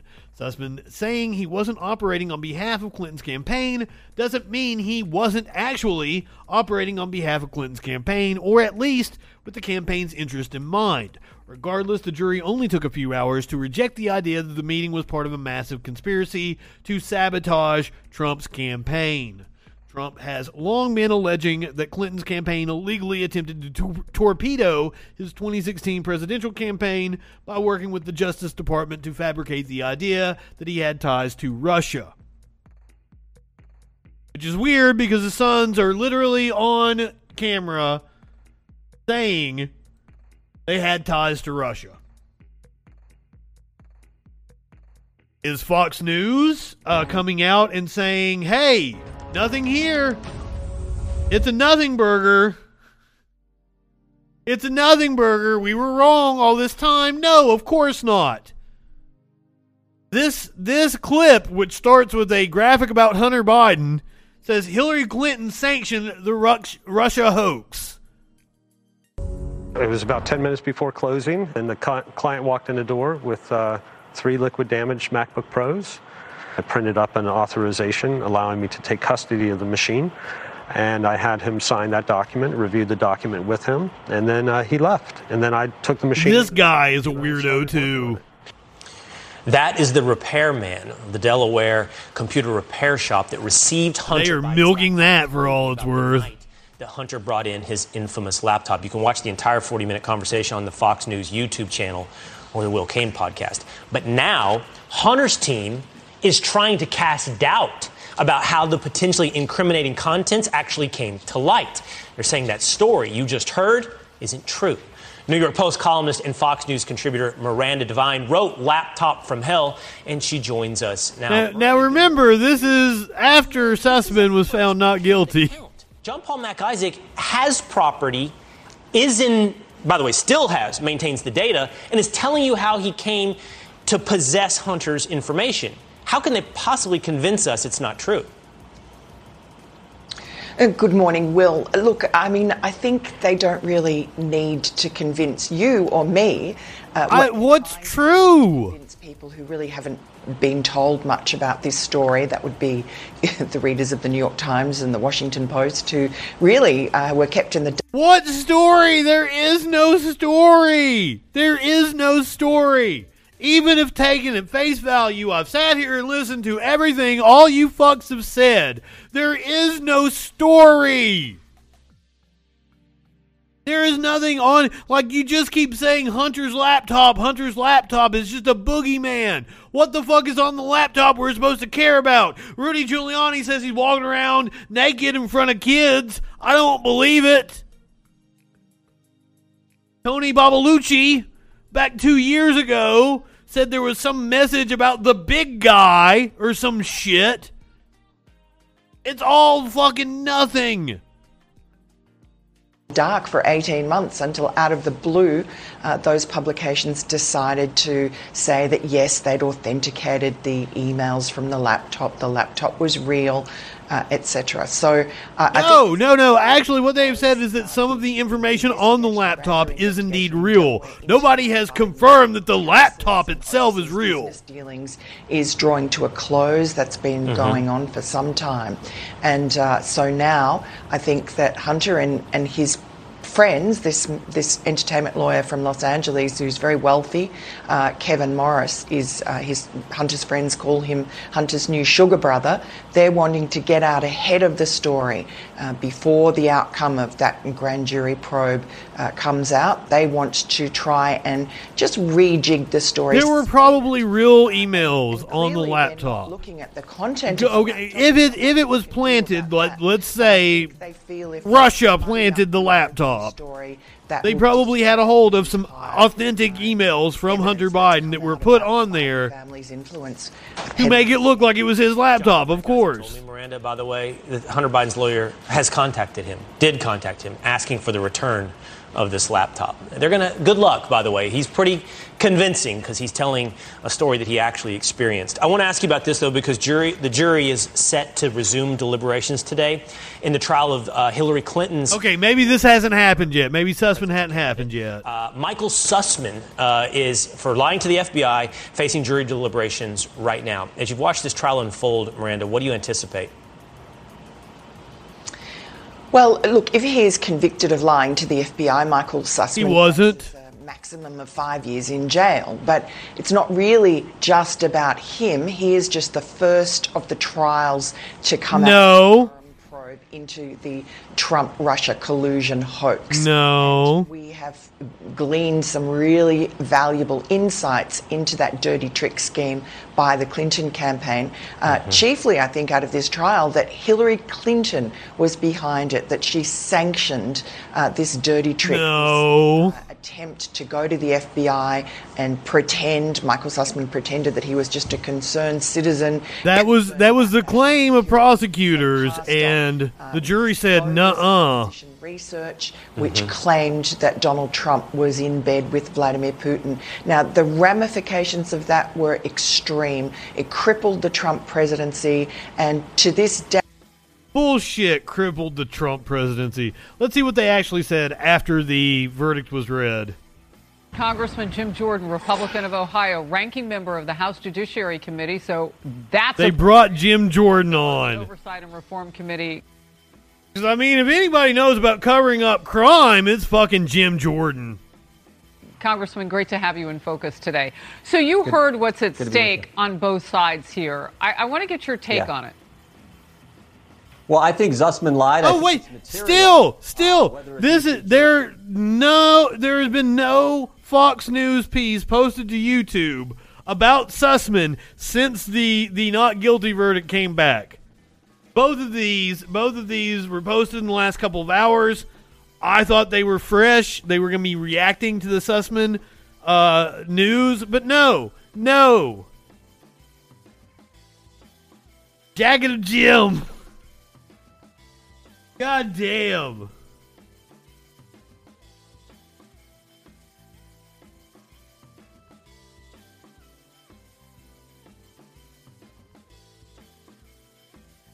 Okay. I think we have one clip. These other two clips were posted after the clip I'm getting ready to show you. They did indeed cover his not guilty verdict. I want to see him freak out.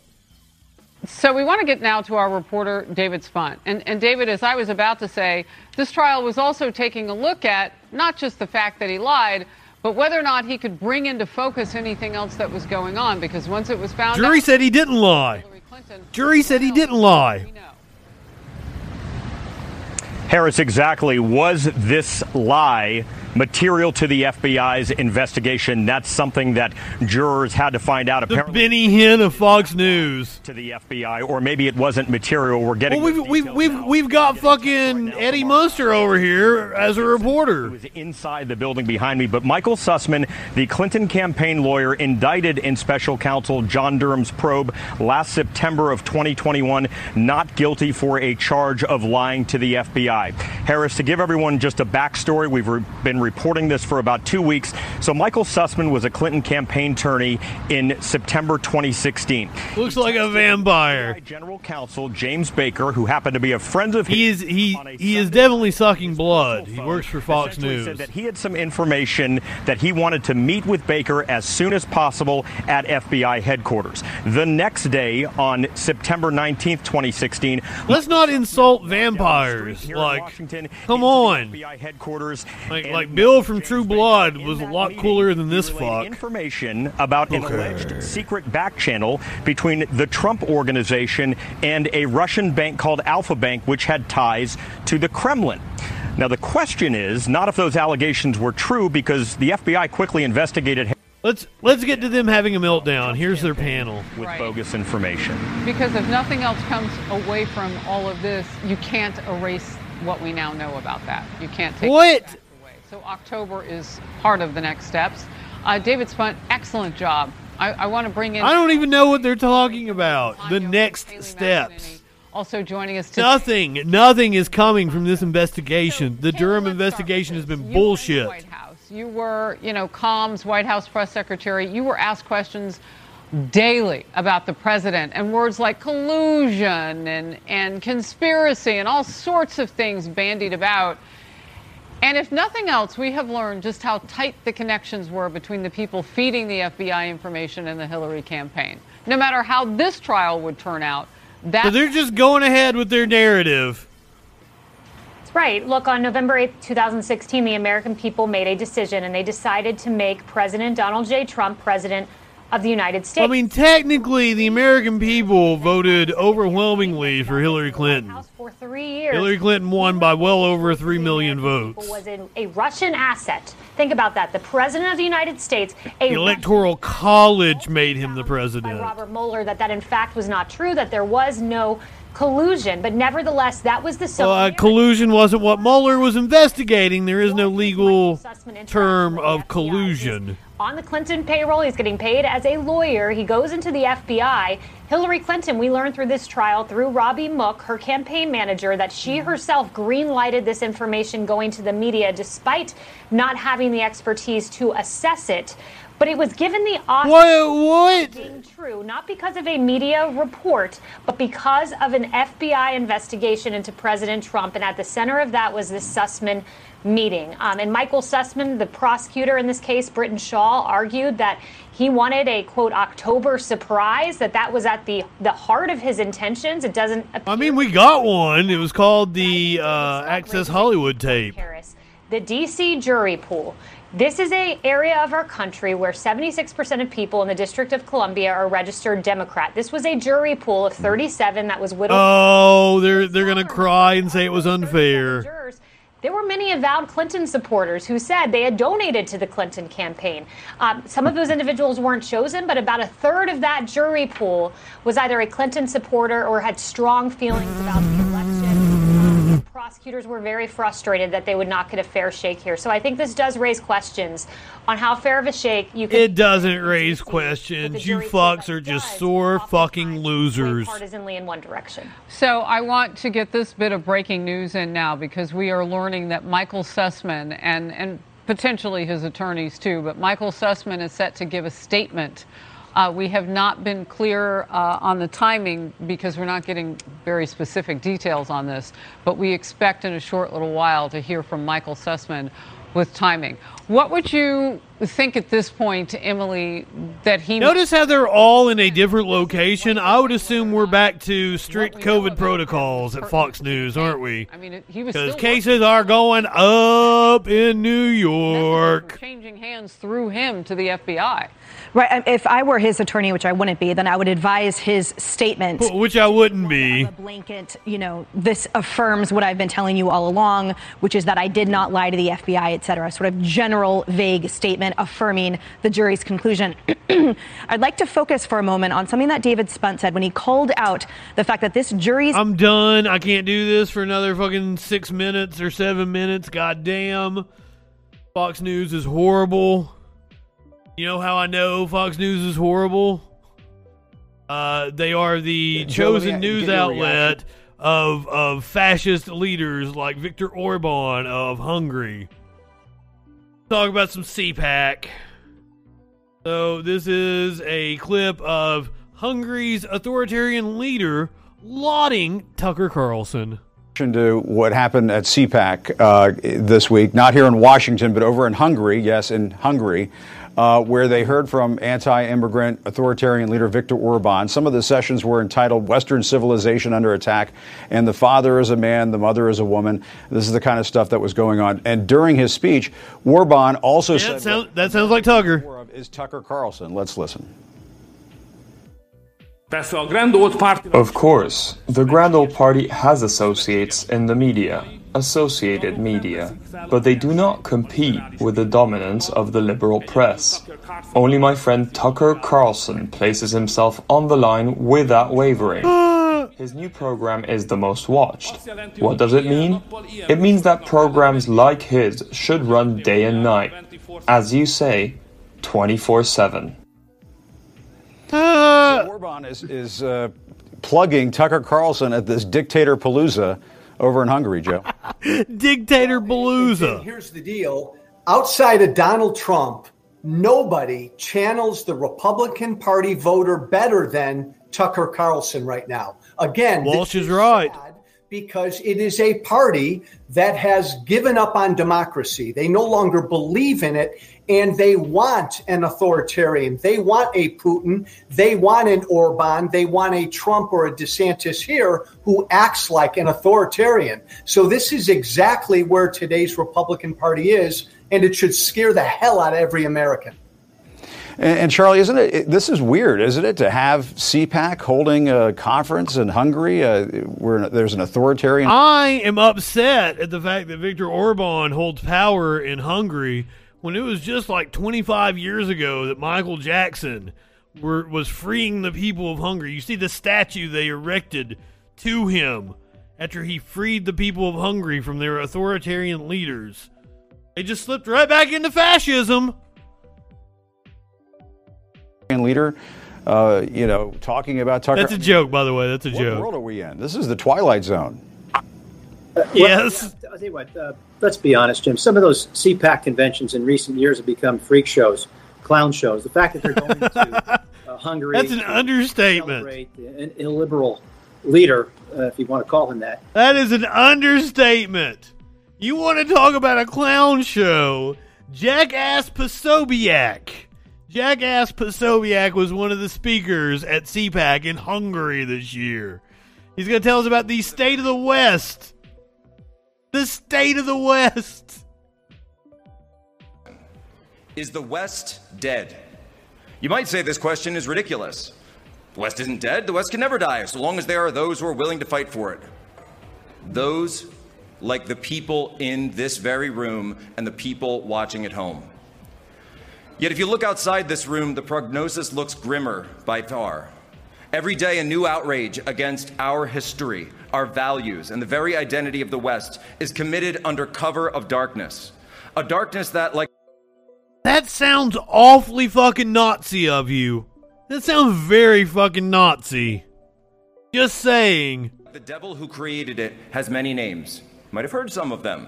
Wokeness, globalism, open societies, technocratic neoliberalism. This is a new communism for a new age.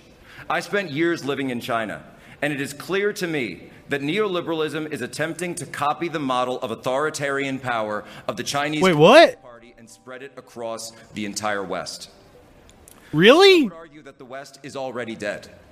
Almost 60 years ago, the scholar James Burnham described the managerial liberalism of the 20th century as the voluntary suicide of the West. Does anyone dispute his thesis now that we've seen almost 60 years of the results? We've watched our schools turn into incubators for racial and gender strife. Laws are twisted into arbitrary bureaucratic mandates only to be applied. I love how these fucks always like... Dude, if there is something wrong with this country or the West in general, as you're pointing out, and it happened over the last 50, 60 years... I would point you towards conservatism. I'd point you towards capitalism. Like, you fucks have been in control. You realize that, right? Like, most of my adult life has had right-wing, semi-authoritarian style figures. From the Bushes to the Reagans to the Trump. Republicans have been in charge the majority of my life. Are you no longer on Earth? Teabag in Hungary. Indeed. If there is something wrong with where we're going over the last 50, 60 years, it's your guys' fault. It's fucks like you that speak at CPAC that did it. It's not my fucking fault. I didn't start the fire.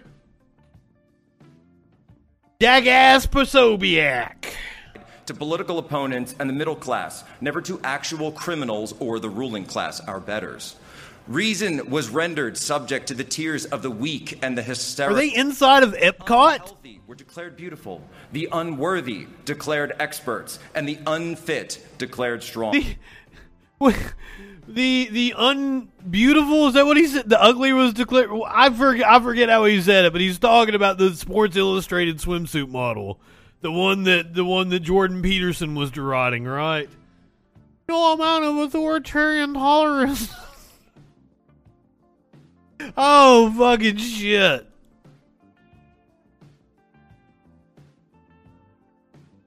That's exactly what he was talking about. I might have a meme.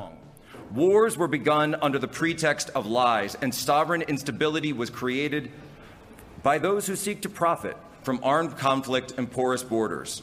Against 60 years of a wasting disease like global... Sorry, not beautiful. No amount of authoritarian tolerance is going to change that. You want to talk about the West? You want to talk about the West? I guess this is what you're talking about when you're talking about, the West being dead or the decline of the West. It's like, we're not standing for this shit anymore. This is a mountain range called Six Grandfathers. I'm not going to refer to it by its white man name. Fuck off. This statement from Jordan B. Peterson actually goes with this picture. The phrase doesn't make any sense. Juxtaposed to a Sports Illustrated swimsuit cover. Makes perfect sense. Juxtaposed to Six Grandfathers, which we should return to the natives. We should blow up those fucking faces. I don't even know how Teddy Roosevelt fucking got up there. He would not be in my top 4 presidents.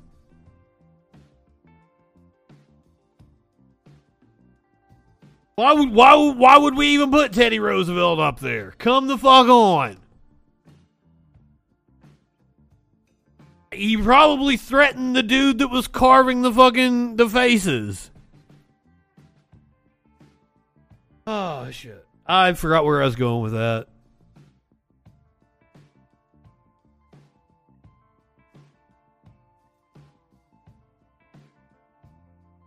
Oh. Mention China, though. Let's talk about China. Advocates are denouncing a UN official's China visit as ultimate betrayal. Genocide scholars and rights advocates are calling for the resignation of a top United Nations human rights official after her visit to Xinjiang ended with her repeating, rather than denouncing, Chinese government propaganda about an ongoing genocide there.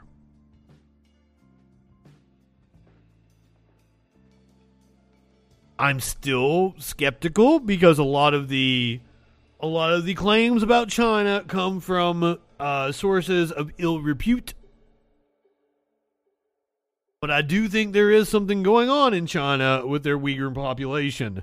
The visit illustrates how the UN is caught between China and the West, and it suggests Beijing increasingly holds sway over the organization.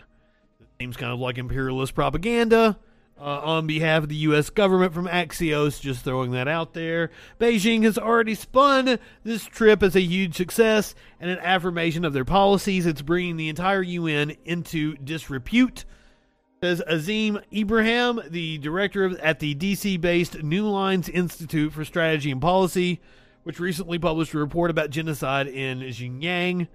Over the weekend, UN High Commissioner for Human Rights Michelle Bachelet completed a trip to China that included a visit to the northwest region of Xinjiang, where the Chinese government has detained more than 1 million Uyghurs and other minority ethnic groups as part of an ongoing genocide. It was the first visit of a top UN human rights official to China since 2005. The Office of the High Commissioner for Human Rights first requested the visit in 2018 as reports of mass detention in Xinjiang emerged. Extensive evidence from satellite imagery, Chinese government documents, and survivor testimonies indicate Chinese authorities have used mass detentions, forced sterilization, forced labor, mass incarcerations, family separation, torture, surveillance, political indoctrination, and bans on religious and cultural practices to stamp out Uyghur identity. Now, I have no doubt that China has indeed done that. However, if we're going to cry foul over people who visit states that support that, I would point to the U.S.'s own mass incarceration, forced sterilization of immigrants that we found out happened in Georgia, family separation, torture, surveillance, political indoctrination. We're burning books, talking about human rights violations. Maybe sitting in D.C. is not the place to lob that criticism. Does not take away from what China may be doing. At a May 28th press conference in Beijing, Bachelet used Chinese government talking points to frame her remarks on Xinjiang, casting the policies there as a form of counterterrorism intended to combat violent acts of extremism. She also referred to mass detention facilities as vocational and educational training centers, government's euphemism for the camps. Oof. That's a big oof. Did not denounce the genocide or demand that the Chinese government end its repression of Uyghurs and other ethnic groups in the region. She also praised the Chinese government's achievements in poverty alleviation and healthcare in other parts of the country. Oof. Meanwhile, also coming from Axios, so doing the bidding of the U.S. State Department, Beijing sends 30 warplanes near Taiwan as a U.S. delegation visits. U.S. delegation led by Senator Tammy Duckworth is in Taipei meeting with Taiwanese officials on a previously unannounced visit. Duckworth, who also visited Taiwan's capital last year as part of a COVID-19 vaccine doses donation announcement, arrived in Taipei for the 3-day visit on Monday, per a Taiwan Foreign Ministry tweet. Taiwan's Ministry of National Defense reported Monday that Beijing sent 30 Chinese warplanes to its air defense identification zone near the island, the biggest incursion since January. The U.S. delegation met with Taiwan Foreign Affairs Minister Yashwei Joseph Wu on Tuesday. I said it as if he was like Jewish or some shit. I probably fucked your name up, Mr. Wu. My apologies. Scheduled to hold talks with President Tsai Ing-wen. President Tsai Ing-wen later in the day, as well as Premier Su Tsing-chang and Economic Affairs Minister Wang Mi-hao before their departure on Wednesday. Delegation's trip follows President Biden's first visit to Japan earlier this month, during which he angered China's government by saying American troops would defend Taiwan if Chinese forces attacked the self-governing island. Oof. Tensions in the Pacific. A fever pitch, it would seem. The Shanghai lockdown. Apparently, China has eased COVID restrictions after 2 months. Chinese city of Shanghai, the country's economic center and a global trade hub, has eased COVID curbs after a 2-month lockdown, At midnight local time on Tuesday, restrictions were relaxed to allow most people to move freely around the city of some 25 million people. But at least 650,000 residents will remain confined in their homes. As overall policy of zero COVID remains in place, people catching COVID face quarantine or hospital. Close contacts also face the prospect of removal to quarantine and the area immediately around where they live being locked down again. This is the day that we dreamed of for a very long time, Shanghai government spokeswoman Ying Xing told reporters. Everyone has sacrificed a lot. This day has been hard won. We need to cherish and protect it. And welcome back the Shanghai we are familiar with and missed. E-commerce professional Chen Ying was planning to work from home after the lockdown was eased, but she told AFP News Agency she might treat her 2-year-old son to a long-awaited walk outside. Getting ready to talk about monkeypox. Oof. I was listening to health officials who said, oh, we should see cases go down within a week. They did not. So now I am starting to worry, but we'll get to that. We'll get to that shortly. Let's talk about COVID here in the U.S. first. U.S. COVID cases are 5 times higher now than last Memorial Day weekend. Remember, the Delta wave and the Omicron wave were far deadlier than the previous 2 waves. We hadn't hit the Delta wave yet at this time last year. Cases right now are 5 times higher than they were last Memorial Day weekend. Omicron and its subvariants rapidly move through the U.S. Reported cases are surpassing 110,000 a day, though the number is far higher due to a lack of testing.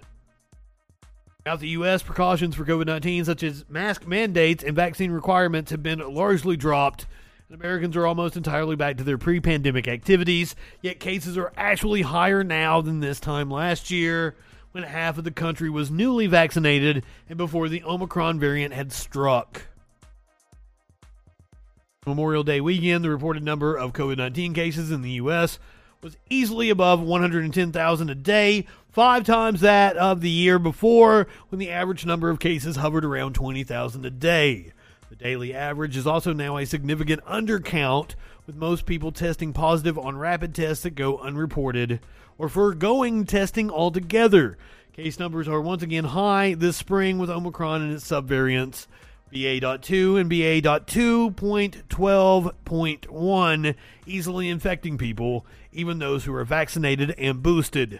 Large portions of the country, particularly the Northwest, Midwest, Florida, and the West Coast, are seeing medium or high levels of transmission, according to the CDC.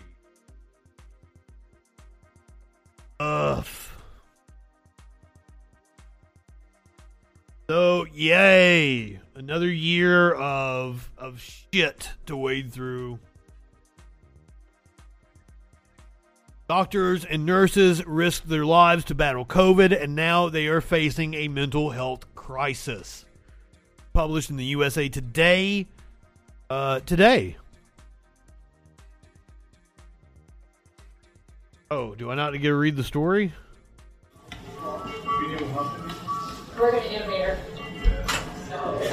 If we get to a point where the doctor assesses that you're going to need to be intubated, what is your feeling about that? I don't know nothing about it. I mean, it's not like a ventilator then, right? It is a ventilator. Oh, it is a ventilator. It is a ventilator. It's also known as life support. Oh, yeah. Yeah. I don't want to go that far.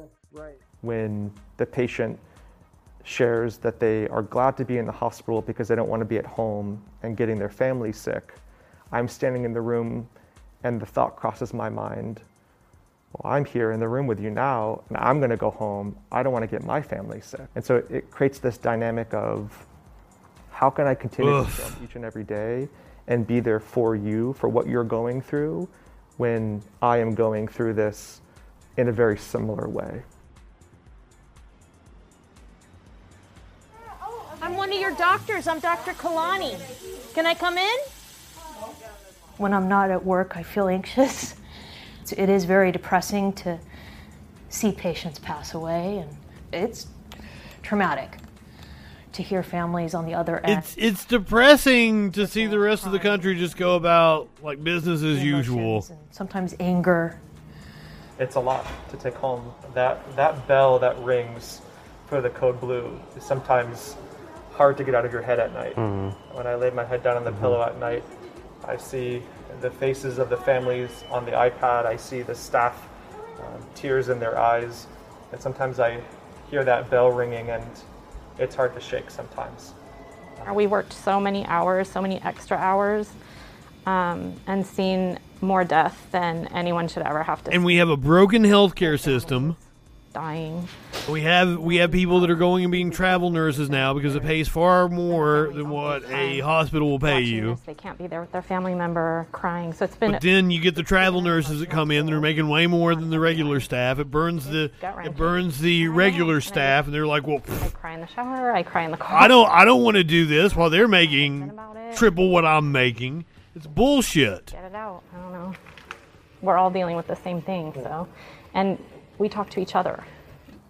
It's important for us to continue to talk about the traumas that we're experiencing on a daily basis. Because now, it does look like we were watching video from February of last year. Day in and day out, when I'm with a patient. This was attached to the story about when I'm out of code. Healthcare workers' mental health, which I couldn't read all of. Somebody. USA Today. COVID hospitalizations and deaths may be down from their surge peaks. The nation's hospitals and clinics still face a population in crisis. The healthcare workers themselves, overworked medical professionals who risk their health and their families' well-being to help patients through the pandemic, are now dealing with a public that is increasingly distrustful in a politicized environment where hospital violence is not uncommon. Oh, goddamn.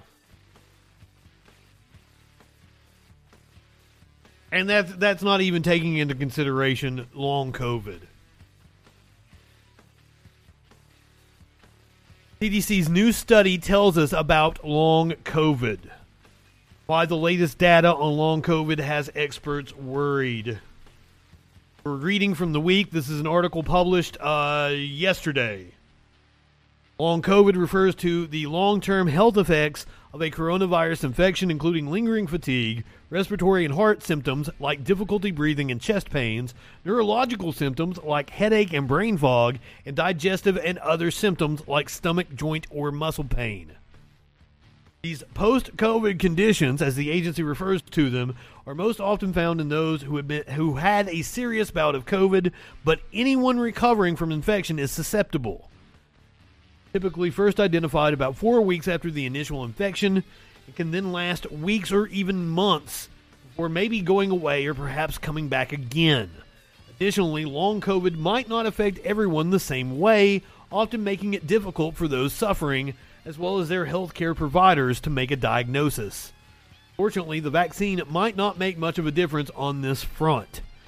A large U.S. study published on Wednesday suggests coronavirus inoculation has only a slight protective effect against long COVID. It aims to reduce the risk of lung and blood clot disorders. The vaccine doesn't protect much against the condition's other symptoms, the study found.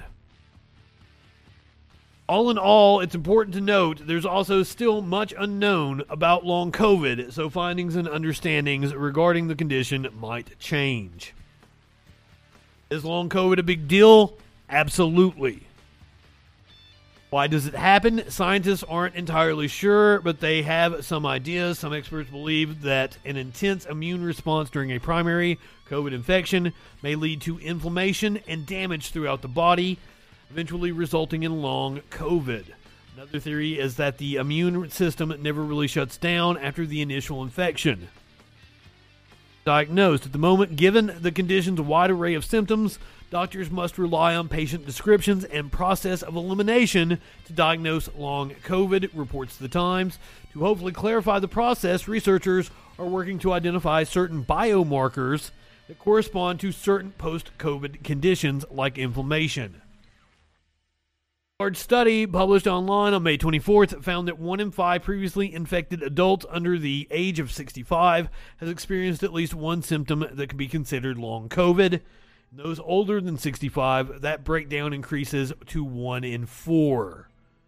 And in an indication of how seriously the agency views the problem of long COVID, the authors of the study recommend routine assessment for post-COVID conditions among persons who survive COVID-19. Oh. The totally anecdotal stories, but the stories are coming out of people 6 months out, still suffering from a lack of oxygen, having trouble breathing, joint pain, and I hear a lot about brain fog and shit. It fucking when I think I had it, I didn't recover from the brain fog for months. It was 2 or 3 months before I felt like I was myself again. I'm not going to be living in sexual anarchy for the next little bit because apparently the monkeypox is a much more serious thing than what we realized. You live in sexual anarchy? Not right now. Monkeypox is out of the box. Has Europe on edge. Decades now, experts believed monkeypox would simply stay put in Africa. This May, the zoonotic virus proved the fallacy of that idea, appearing in 23 countries. I think we're up to 30 now. This was published today, but I think it's up to 30 now. Many of them in Europe, prompting the World Health Organization to declare on Sunday that it was a moderate global public health risk.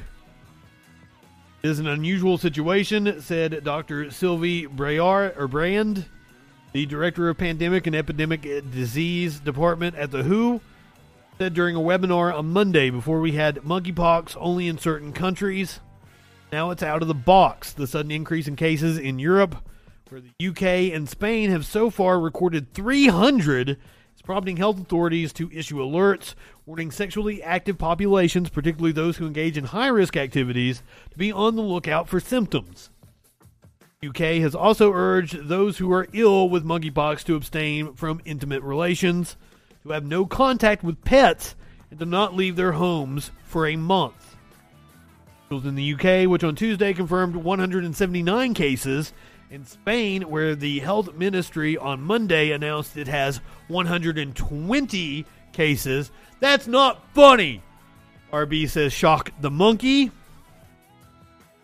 Reference to the Peter Gabriel song about masturbation. Telling you to shock the monkey instead of taking your monkey out to the glory hole.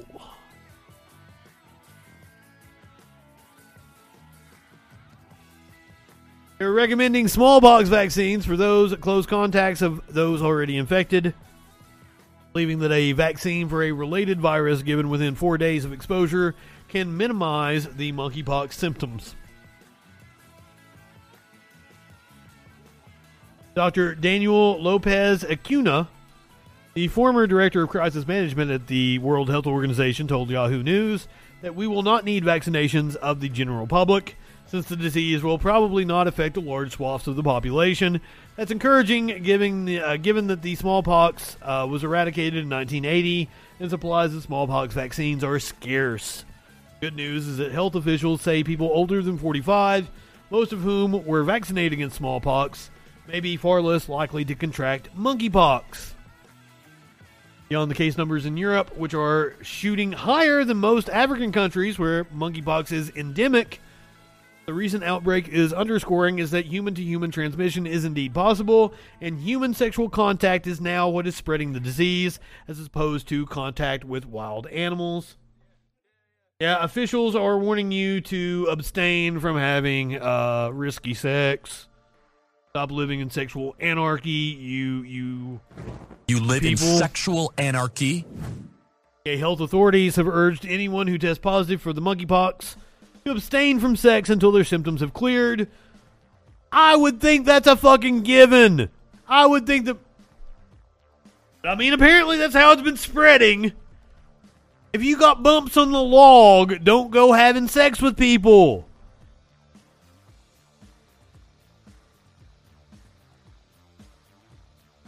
I think it's about masturbation, and I think I learned that from like a pop-up video on VH1. Songs that are about masturbation, blah, blah, blah. Yeah, Dustin, you're right. One thing is clear from the last 2 years. Infected people don't give a fuck about infecting others, but Jesus, if there's bumps on your log, don't go sticking your log in places. That just seems to be common courtesy. UK Health Security Agency also recommended that previously infected persons continue to use condoms for a period of 8 weeks after. If you're having risky sex, now I'm one to talk.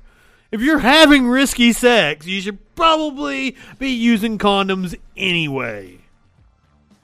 Not just for a period of 8 weeks after you have monkeypox.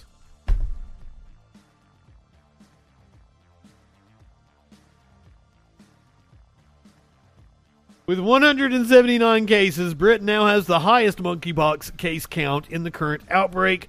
Globally, there are 555 confirmed and suspected cases that have now been reported outside of Africa. New guidance released on Monday. The UK Health Security Agency also recommended that previously infected persons continue to use condoms for a period of 8 weeks after the virus has passed as a precautionary measure. The health agency said the risk to the general public remains low, but encouraged people to contact a health professional if they notice any unusual rashes or lesions.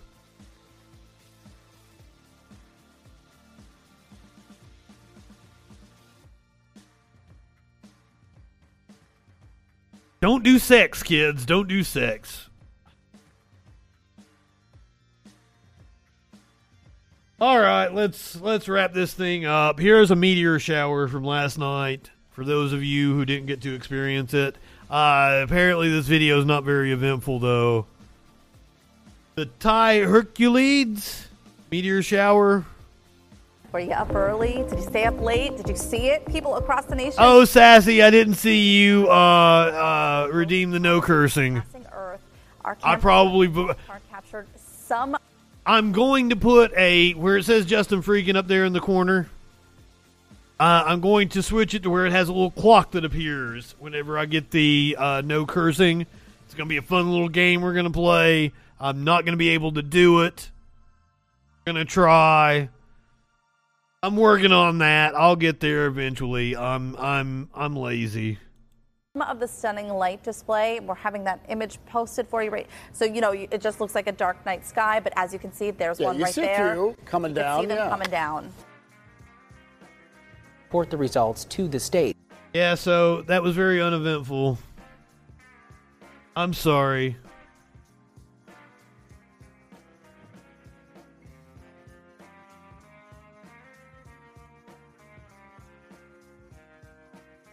I'm trying to find some pictures or something of it.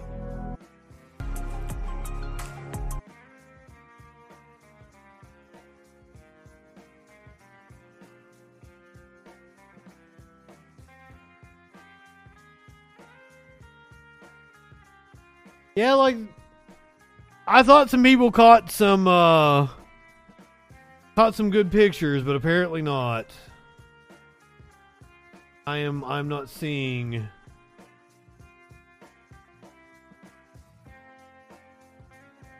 Okay, here we go. We might get some out of Nevada.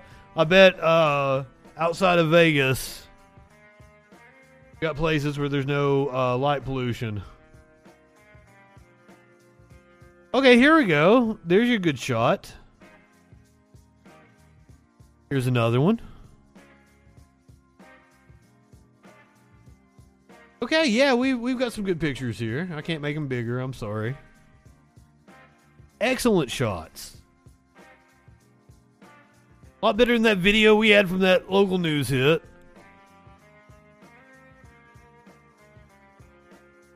So yeah, I had this on the list. If I'd done a show last night, I would have told you guys to go out and watch the Meteors.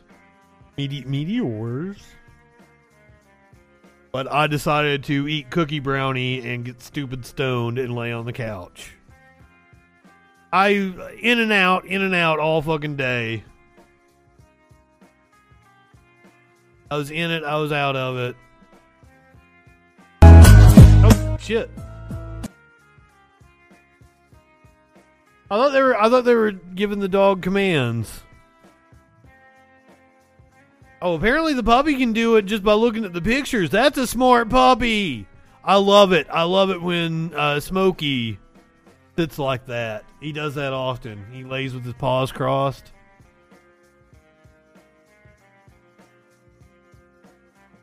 I think it's so cute. All right, if you're watching on Twitch, we're heading over to Echoplex Media. I do believe Down Ballot is on right now. I'm not exactly sure. I'm not sure what day it is anymore. It's Tuesday. I think it's Down Ballot. Meat Cakes is going to be on Local Love tonight. Awesome! I will do my best to stop by. That is a very cool dog.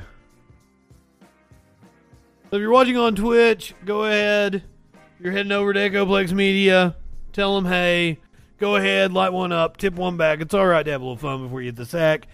I'm Justin Freakin. We'll see you tomorrow night on the Troll Patrol Live.